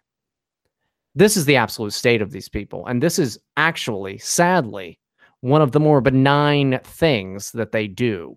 There are spirit cooking parties. There are fuck parties, standard fuck parties going on left and right. And I mean that in the political sense. Mm-hmm. And here they are. But there's always going to be somebody to write a memoir about it. And it won't get nearly the attention that the lies of Fire and Fury got. But hey, you know, it'll sell a little bit. And let's be honest, I'll probably read a few excerpts of it. This is far from the worst thing that these people do. But what was the name Barack, of it? Corner of the from Oval the corner of Office? the Oval. Yeah, Which is a circles have corners. Yeah, it's an artsy name. It's not a bad name, honestly. But this is what these people are about. They're a bunch of fucking perpetual children running around pretending that they are better than you. Somebody who has a job. Somebody that, frankly, probably listens to especially an episode like this in parts because you don't have the time. This is her job, or was. I'm glad she wrote the memoir, but I'm sure that's not even a piece of of what actually happened on that airplane, Jay. Yeah, just, I mean, I'd like to think that they were, you know, adult and professional, but he's a cult leader, and everyone on the plane is his cult members. Like, everyone loved him. There was no opposition to him. Even the Fox News guy, who's supposed to be this evil conservative, is still fawning all over him. So yeah, I don't picture just anything happening that wasn't a Shangri-La type experience. Just awful. Well, it's disgusting because, like, for the fucking crypto commie that Barack Obama is, and he still is trying to interfere and influence the way that the country is going. This guy is nothing but decadence. He's nothing but the bourgeoisie. He, you know, in his memoir, he said something along the lines of he never felt comfortable. He felt like a fraud at real jobs. So he had to get into public service, which is government work. This guy defines the leaders of socialism and communism. And everybody just fucking sucked his dick. And he was president of the Harvard Law Review, and he doesn't have a single law review published. Oh, really? Yeah. I mean, there isn't a door that wasn't opened for this man ahead of time. Well, let me be clear. I'm black. Yeah. And that's just got to be good enough for you. All right. And he picked black every step of the way. He chose the Chicano communists and the black critical theorists, and married a black man and bought some black kids. And, yeah. You know, like every step of the way, he chose that line. And sorry, go ahead. That's just what he did. And then he, like, how do you grow up in Hawaii, move to Indonesia and whatever, and then get your Harvard law degree, being president of the Harvard Law Review, not writing anything, still graduate, and then they failed to mention that you had to become a community organizer because your license was taken away. Well, there was so much that was not brought up about Barack Obama when he was running for president. The other time that Hillary lost. Yeah, it's got to sting a little, Hillary. It's got to sting a little. But there was I forget the name of the book that I have not read it, but it came out I don't know, probably about a year ago. Time moves really fast. But he apparently was dating a white chick for a while, and then was like, I can't do that. I like a few of them. He's like, can't do that because I'm in Chicago. Well, that's the blackest thing you ever did. Yeah, right.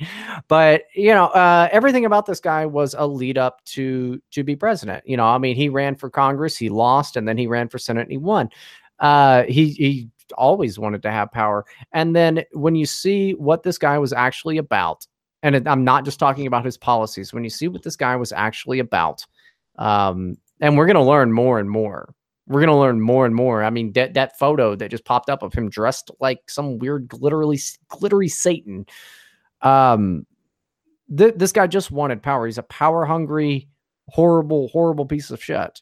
And I don't know. I'm sure this memoir is at least a little flattering, but she might have been getting a phone call. And if it gains any traction, I'm pretty sure you're going to get her trashed all over the news. But more here with the scum media, the absolute assholes.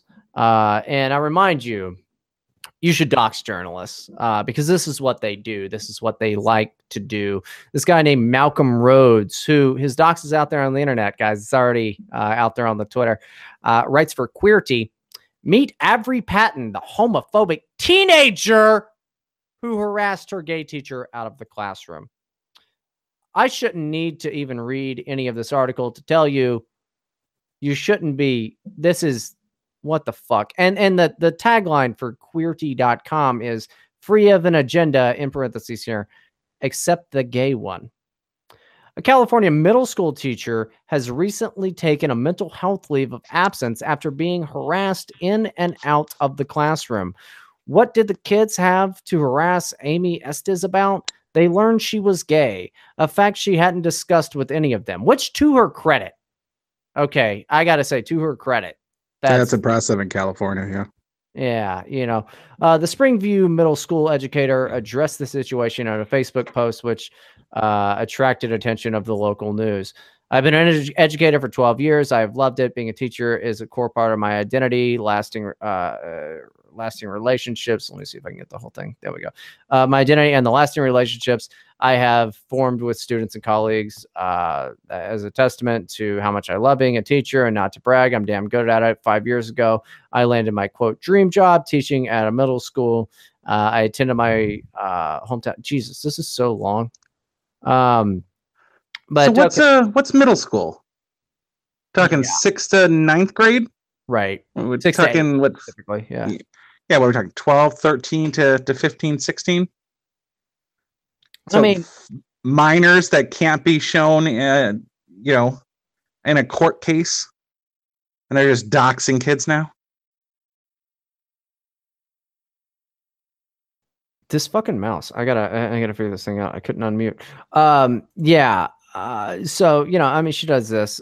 She said, at the start of the school year, some students found out that I am gay. A fact I had never shared with my students. And again, I have to say, credit where credit's due. I mean, that's at least she didn't seem to be pushing that on there. They posted photos online and it became the talk of the campus. While it is dehumanizing and painful to be outed, why? I thought you were supposed to be proud of it. It's Pride Month. You're supposed to do it. Actually, in her Facebook post, she said it's Pride Month. So, go ahead and eat a dick, or wait, no, you're not into that. My hope is it would die down. Instead, it escalated to the point that I was harassed in and out of the classroom. When I sought the help and support of the administration, I did not find it. The situation became so severe that I sought the support of the union, who hired me a lawyer to help me investigate the situation. Okay, so look, from the looks of it, it seems like that's kind of a crummy thing that happened to this woman if she didn't push any agenda like that. No, I don't buy it. Yeah, well, I don't buy it either. But if that's the case, that seems like a kind of a crummy situation. However, the reaction to that should not be, let's plaster this fucking teenager all over this. Listen, I don't know what queerty.com is. I imagine it does not get as... You can imagine. Well, yeah. I mean, it does not get as many visits as I get downloads. I'm almost certain of it. So, I don't know. You brought this on yourself, guys. But a student, Avery Patton, above, also spoke up in class about homos in a presentation about learning Esty is gay, explaining that marriage is Adam and Eve, not Adam and Steve. Which she could have done a better job. It should have just been like, it's not, Eve and Louise, But, this is a kid. You look at the thing. Man, this mouse is pissing me off. You look at this thing. The kid is, it's a kid. Avery's mother, Lane, said, as far as we're concerned, we back the school district 100%. She shouldn't have her sexual preferences pushed on you, and our religious views shouldn't be pushed on anybody else. So, that's the nice adult way of taking this. Nobody would have ever really known about this thing had Malcolm Rhodes not brought it up. And like I said, Malcolm Rhodes, I don't know. Apparently, it's not the first time that he's done this. He has slandered dead people and all kinds of shit. So what a real winner over there we've got in the media. Remember, they think that they are above you and they know what is right. They That's it. You need to cut off your dick, and you know, heaven forbid you are a religious person, and you don't even need to like be a religious person to understand that religious liberty is something that we need to have. So, you got anything else on that one there, Jay, before we move to our last subject? Yeah, actually, I do. It's it's infuriating, really. I have a couple gay friends. I can't stand effeminate men, but if I can't tell that you're gay, then you're fine. And if you're my friend, then I am going to have your back. So I can't imagine as someone as hateful as I am, who would support my gay friends, that the school administration wouldn't do something when, you know, they end up duct taping people's legs together when they wear pants with torn pockets and stuff like that. Like, if your pants above the knee have holes in them, you have to cover them or tape them or tuck a shirt in the front of your pants or any number of stupid things. So to believe that an administration would allow this sort of thing to go on, like, you can't just give detention to these people or have them removed from the class and put in school suspensions for what they do. You can make an example out of these kids, or else you can be bullied by them. And what she did was in no way handling that crap. I once got a detention for having to go to the bathroom. Raised my hand too many times. You're telling me that can't be a thing? I was making a scene by raising my hand. You're telling me was it your right hand at a specific angle? I mean, just be honest. Oh, it was all kinds of angles. I had to pee. Like, it was like I was waving, both hands were in the air. I was signaling freaking flight patterns at one point. It was unnecessary to get the attention of a teacher who didn't like me. So how I don't get it at all. It's absurd that a union-based workforce and straight. Is it because I'm straight that I don't understand that the gay identity is an identity? Like, I'm sorry, I'm normal. Is that what I'm dealing with here? Well, I mean, that's the major problem, honestly, is like, it shouldn't be, you know, and I got plenty of gay friends myself. And I'm not like a big hardline guy on this. I'm just like, can you just not, you know? Cause like, I mean, like, you remember, well, you don't remember, neither do I, like Liberace, you know, people were like, oh, he's so dreamy or whatever. And like, you look back and you're like, okay, but it was it was kind of a jokey thing. And like, that was like, that's not a thing that exists. And then everyone took on that character. And that's the thing, is it's not a real identity. It's not based in anything. Like, you never run into like foot fetish parades, you know, because nobody would like take that and go, this is my identity, I like feet. You know, you wouldn't do it. It's a sexual perversion, and it would be ideal though. Imagine the foot rubs you could give people after a parade. It'd be brilliant. Oh God. No, you got me laughing there. But you know, that's the major problem. And I think you're right. There is more to this story than we're seeing. But the main thing that I do want to get across is Malcolm Rhodes is completely out of lane talking about some kid. And like, yeah, I went to the local news, and guess what? They're out of lane too.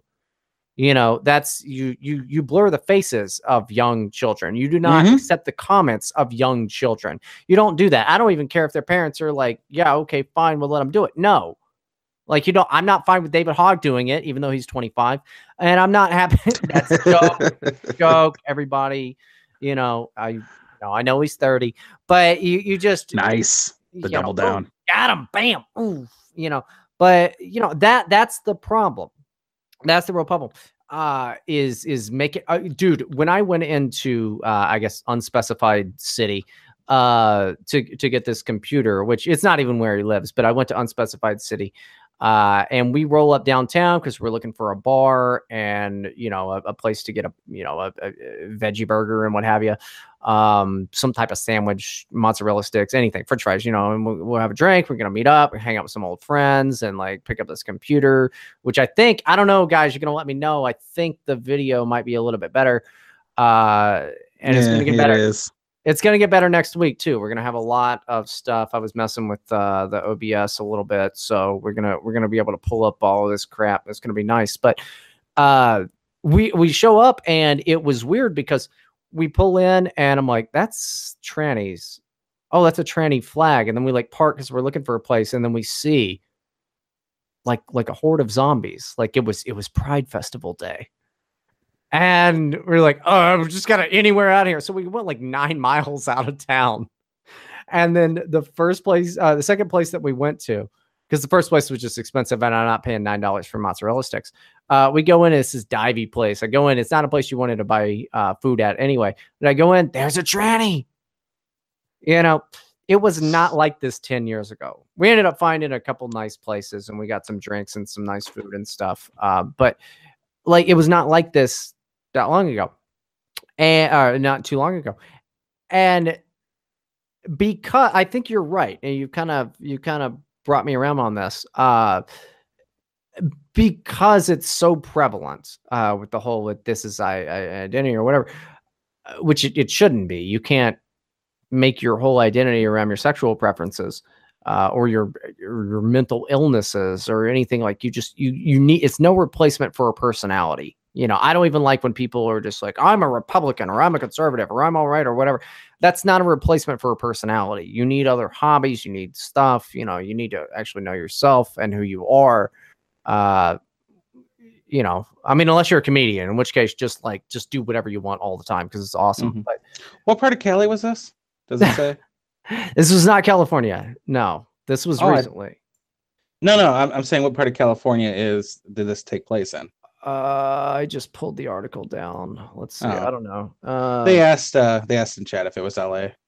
No, it's not. I think it would be pretty different between LA and maybe like a Barstow or somewhere in the mountains. No, it's Springview Middle School. I don't think that's Los Angeles. I do know that the author Malcolm Rhodes happens to reside in San Francisco, so maybe it might be around there. He does. Maybe that's the case, but yeah, I think there's more to this story than they're really letting on in this Queerty article. But might be something to pay attention to. But there's been a series of gays getting busted for lying about this, that, or the other thing, and one recent one was a Stolen Valor. Who talked about punching out a Trump supporter for, talking immigration. And then another one said that I was laying my mom to rest and we were walking with our sons and one of our son's boyfriends met up with him and they stopped at the cemetery and hoped they'd die of gay AIDS. Because people still say gay AIDS. Like, yeah. That's like you just pointed out that there were 3 kids there. So 2 of them were siblings in suits. Quit it. Wait. Did they say gay AIDS or gay cancer? Because what I mean is nobody says gay cancer anymore. Yeah. Which was a better name. Butt cancer isn't gay, honey? The gay cancer. No, I don't remember what that is. Tons of normal people get colon cancer, and that's from eating hot dogs and Hot Pockets. What do you think, dude? We are so whatever. This is just a 3-hour show today. What do you think? We do the one last subject here because this shit is funny to me. Is it Kimmel? No, it's not Kimmel. It's we got some nice funny racism stuff to go through. And then we'll do that. I don't think there's going to be a post show tonight, guys. So if you're waiting on that, we're revamping the post show thing anyway. So we'll do one more. All right. From the OIWD studios, this is Right to Brighton.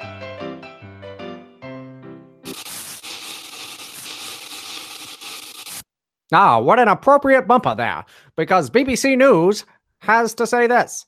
Einstein's travel diaries reveal racist stereotypes. Oh, God. Is it hidden pages like the Anne Frank diary? Oh, dude, it's I this is one of the ones every now and then I will just not read an article just to read it on the air. That way it's just fresh. And this is one of these. Written between October 1922 and March 1923, the diaries track his experiences in Asia and the Middle East. In them, he makes sweeping and negative generalizations, for example, calling the Chinese industrious, filthy, obtuse people. Where's the lie? Industrious, filthy, obtuse people. Einstein would later in life advocate for civil rights in the U.S., calling racism a disease of white people. Oh, Einstein, the Jewish fella. Okay, hold on real quick. Erica and I were watching this thing. She was watching it more than I was. It's on like Netflix or Hulu or Amazon Prime, one of those things. I don't know, whatever. We're lower middle class. We have all of those things. We're really, really low middle class, but I'm lower. I don't even have Hulu. Well, I mean, I share a Hulu account with the guy that I share my Netflix account with. So, I'm not gonna brag here. Like, I'm still pretty broke, but I've got all of the Zog vision right there. I can view it all whenever I want. But it's called like the atomic planet or whatever. It's just like all about nuclear energy and all of these things. But like everybody, they're talking about like atom bombs to hydrogen bombs and all of these things. Everybody was a fucking Jew. Like everybody, they were like, oh, and then like Strauss and Teller and Oppenheimer, and I'm like, wait a second. And then they have Eden on to like talk about it. I'm like, okay, hold on. So yeah, you advocated about, racism as a disease of white people. And then like, you're responsible for this, pal. You very smart Jewish fella. No ends or case, guys. No ends or case. But this is the first time the diaries have been published as a standalone volume in English. Published by, because wasn't it his last words? Nobody knows because the guy didn't know German. I'm sure it was like fuck white people or something like that. But this is the first time. Write it down. Right. Well, he was phonetically. You would think. It's Einstein. It's not like the homeless guy or, Robert Kennedy. Published by Princeton University Press, The Travel Diaries of Albert Einstein, The Far East, Palestine, and Spain, 1922 to 1923, was edited by, I can't pronounce that name, Assistant Director of California Institute of Technology's Einstein Papers Project. Einstein traveled from Spain to the Middle East via Sri Lanka, then called Ceylon on to China and Japan. I don't know what that means. I'm not a smart person. The physicist describes arriving in Port Said in Egypt and facing levantines of every shade as if spewed from hell. Jeez, dude. Rough. Are you on TRS? Like, what the fuck?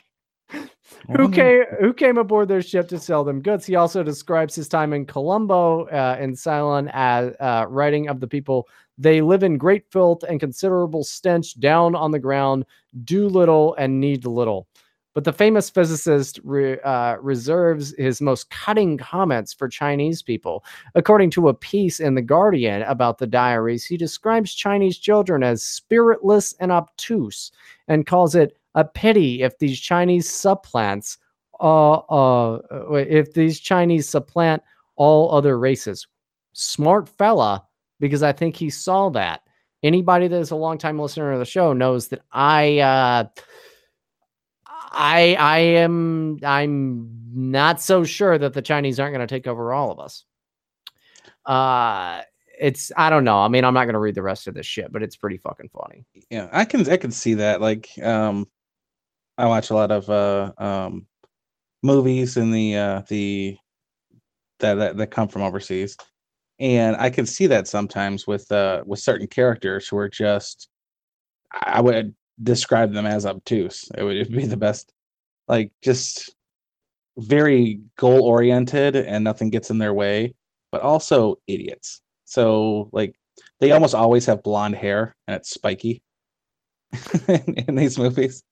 But yeah, I could see like there's a couple of different groups or groupings of that. I don't I don't see what the big deal is.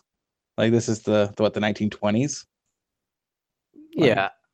I mean, it used to, it used to be easier to just be like, and this is how people are. And they'd be like, but not me, sir. And you'd go, oh, well, that is very interesting. Ching chong. No, the Asians are somebody that we should, not praise too much. Like, I don't care if Japan has, oh, it's an ethno state or whatever. No, quit being obtuse. You obstreperous fellow, you. It's irritating, honestly. And like the Asians do get on my nerves. Like, honestly, they all look the same. We all know that. But now even when Apple got in trouble for their face recognition unlocking stuff, a brother and sister who looked exactly the same, they were like mad about it and it made national news. But Trump probably did something, so like they had to bury it. But Apple apologized. And they're like, we're going to try to do better to have facial recognition between like the 3 different pixels in your fucking faces. You look the same. Like, here's the thing about Asian people, man. You can like their resiliency to keep outsiders out and all of that. But the thing is, they're here in our country. And the only people that are Americans are white people and black people. It's unfortunate, but we've got the black people and they've got so much of a right to be here. We just need to find a nice place for them to be and things for them to do to where they can help themselves instead of being leech on everyone else. But when you get to the Hispanics and the Asians, all they're doing is taking away from white people and black people, respectively. As a CivNat, that's something I have to fight about all the time. Well, is it true? Is it not true? I mean, there's no. Well, you discounted the saying camps. I'm not saying camps or like I don't know how you deal with this problem. I'm just saying if we could recognize the problem of you have a lot of Chinese and Koreans and shit like that where they're like, oh, we need to close this loophole. Oh, you're going to invest $100,000 into a U.S. company? Great, come on over. We got to close that. The way that the Asians are the Chinese specifically are destroying Western countries and Australia, all of that, buying up all of these properties. That's why property prices are going up in places like San Francisco, New York, and Los Angeles. It's making it unlivable. And it's not like when the Japanese did it, when the economy crashed over here and they pulled everything out. It's not like that because we now live, unfortunately, in some strange global economy. So putting the tariffs on the Chinese is going to help, but it is not at all going to really help with what is going on, which we are seeing a creeping, I call it a creeping mold across the Western and civilized world. Because to say that the Chinese are civilized people, they eat baby birds. Like they just eat them out of trees and shit. Fermented baby birds. They'll just eat them out of trees too, man. I mean, they're just like gross, They're not like us. It doesn't mean they're bad. They aren't soulless or whatever. But, that's, I don't know. They're not a good thing that you would want to have around. They are a different type of assault on white America and black America as well. But they're taking our jobs where the Hispanics are taking the black jobs. And this is my problem with the Chinese and Asians in general, frankly. Even though they're getting fucked over in colleges and stuff now too. So, we've got some of the same gripes, but they shouldn't be here to begin with. I mean, they've got their own countries. I actually really enjoyed Equal Opportunity College because like the first 2 weeks of school, like you couldn't find a parking spot or you ended up walking like half a mile just to get to class because you had to park so far away. And then the blacks realized they couldn't handle it. And they dropped out by week 3, and then everyone had parking spots again. Well, if you didn't have Equal Opportunity College, you would have had, probably a lot of Asians who would actually be committed enough to do that. I mean, here's the thing. Like, I don't want to sound like I hate Asians or anything like that. I just, you're a threat to my racial group. It's just the way that it is. You do a good job. But I mean, I don't know. I mean, like Einstein knew it. Einstein knew what these different racial groups were about. I can't wait to hear what Einstein had to say about like the Spaniards and shit. which, you know, Spaniards, they were at the time were white and stuff like that. But it, I don't know. It just goes, I mean, it just goes to show like this stuff is fucking timeless. And we only recently started to try to rethink it and be like, oh no, we're all the same or whatever. Except, you know, who still gets punished is the fucking Asians. And then they just learned a way to like buy their way into shit. You know, they own a quarter of Brazil. You know, who doesn't? I don't know. But well, there's 4 quarters and one of them isn't owned by Brazil. So, yeah. Yeah, you know, but it's funny that Einstein would have those same conclusions about the Asians, and God bless them. You know, I mean, like I said, I don't think they're soulless or anything like that, but they're definitely just a different type of people. And well, it's his diary. You don't lie to yourself when you're writing your diary, right? And I don't think diaries should ever be published. I think that's unfair. You know, I think it's kind of fucked up. Because we don't know whether or not, you know, he could have been in a bad mood that day. I don't know, you know, but I would wholeheartedly imagine that Einstein was a pretty big race realist. I mean, everybody was in the 20s, you know. Like I said, I mean, this is just, it's weird how this is something. I was talking to Cater Endless just on some bullshit stream that the commuters never got to hear. And we are going to start making those things available to you guys, some of the bullshit streams that I do. The best way to get them is to go ahead and subscribe to the YouTube channel. But we're going to start putting them on the RSS feed. But, you know, I'm not going to put the pressure on Third Rail Productions to host that, in addition to the very long shows that we sometimes do like tonight. But that'll be available. I was talking to Cater Endless a little bit about this, and he was going on and on about how this was just the way that it was. And it is strange how we shifted. You know, I mean, something shifted. I blame communism, and it's easy to just shout the Jews. I mean, and it was the Jews, and it was communism, but that intellectual fart sniffery and shit like that got us into the situation that we are in now, where everybody knows, everybody knows that we're not all the same, but that doesn't mean we need to kill each other. There's got to be somewhere between genociding, you know, ethno-globalism and like get rid of whitey, you know. And I believe that's nationalism, and that's everybody just go ahead and stick with your tribe and we'll be fine. We can visit. That's great. I'd love to see you. I could show you around. We'll be like, this is an American bar. Here, have a Yingling. Yes. Okay. Now you're itchy and red. I forgot your people can't drink, but there's gotta be, there's gotta be somewhere. Yeah. I can agree with that. There should be an in-between, but, no, I mean, no, but yeah, I agree. There should be an in-between. But the first step has to be our people, I guess, just saving themselves. And we can do that through admitting we're different. We're all stuck here together. And we need to make some concessions here, which are like, all right, black people, you don't get to get into these colleges. They have black colleges. Did you know? You can learn all about it. And then the Asians will compete with you. That's fine. I'm fine. Are you still calling prisons black colleges? I don't think that's right. Oh man, so we're running so long here. We're running Brown University. Brown University. Oh my god, that's a great black college name. I think the in the 1920s and stuff, everything was so much more factually based than it is today. Like you didn't travel like some other people do. It took you 3 months to go by boat from here to there, or vice versa. Like the plane was still in its infancy. You know, it's less than a decade old. So you weren't getting the transatlantic flights or anything like that.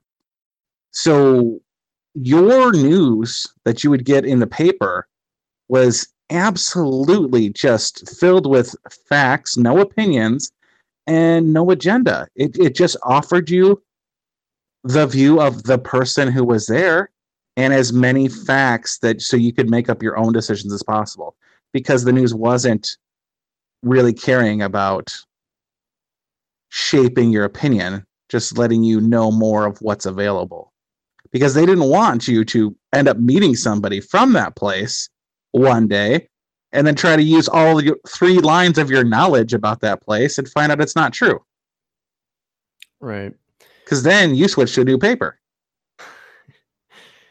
And times have changed, but one thing that doesn't change, and this is the last thing. We're running so long. I don't even care. I don't even care. It's gonna be a long one. We did short ones for you guys over the past couple of fucking episodes, so it's fine. Australian soldiers flew Nazi swastika flag from vehicle in Afghanistan. So this is from a 2007. It took 11 years for this to show up. I'm not going to go through there's 2 pictures. I'm not going to go through all this. Obviously, the PM was like, well, that's not good. That's absolutely wrong there, mate. Hey, mate, that's wrong. You shouldn't have done that.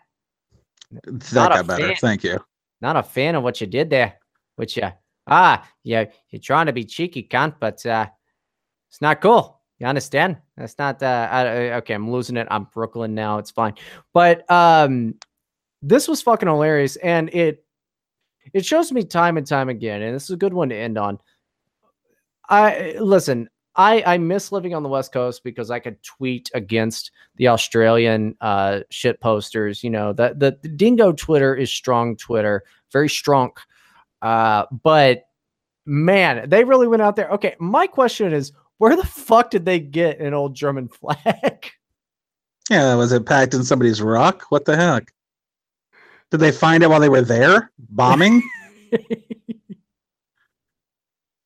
That's a good question. But I mean, why does it have to show up now? 11 years later. And let me tell you why it shows up now 11 years later. Somebody had it. They were a lib shit, and they thought they could get it out to the news now because of the rise in nationalism and the big comparisons to the big bad NSDAP. And these evil Nazis and what have you. And look, you shouldn't go around promoting Nazism.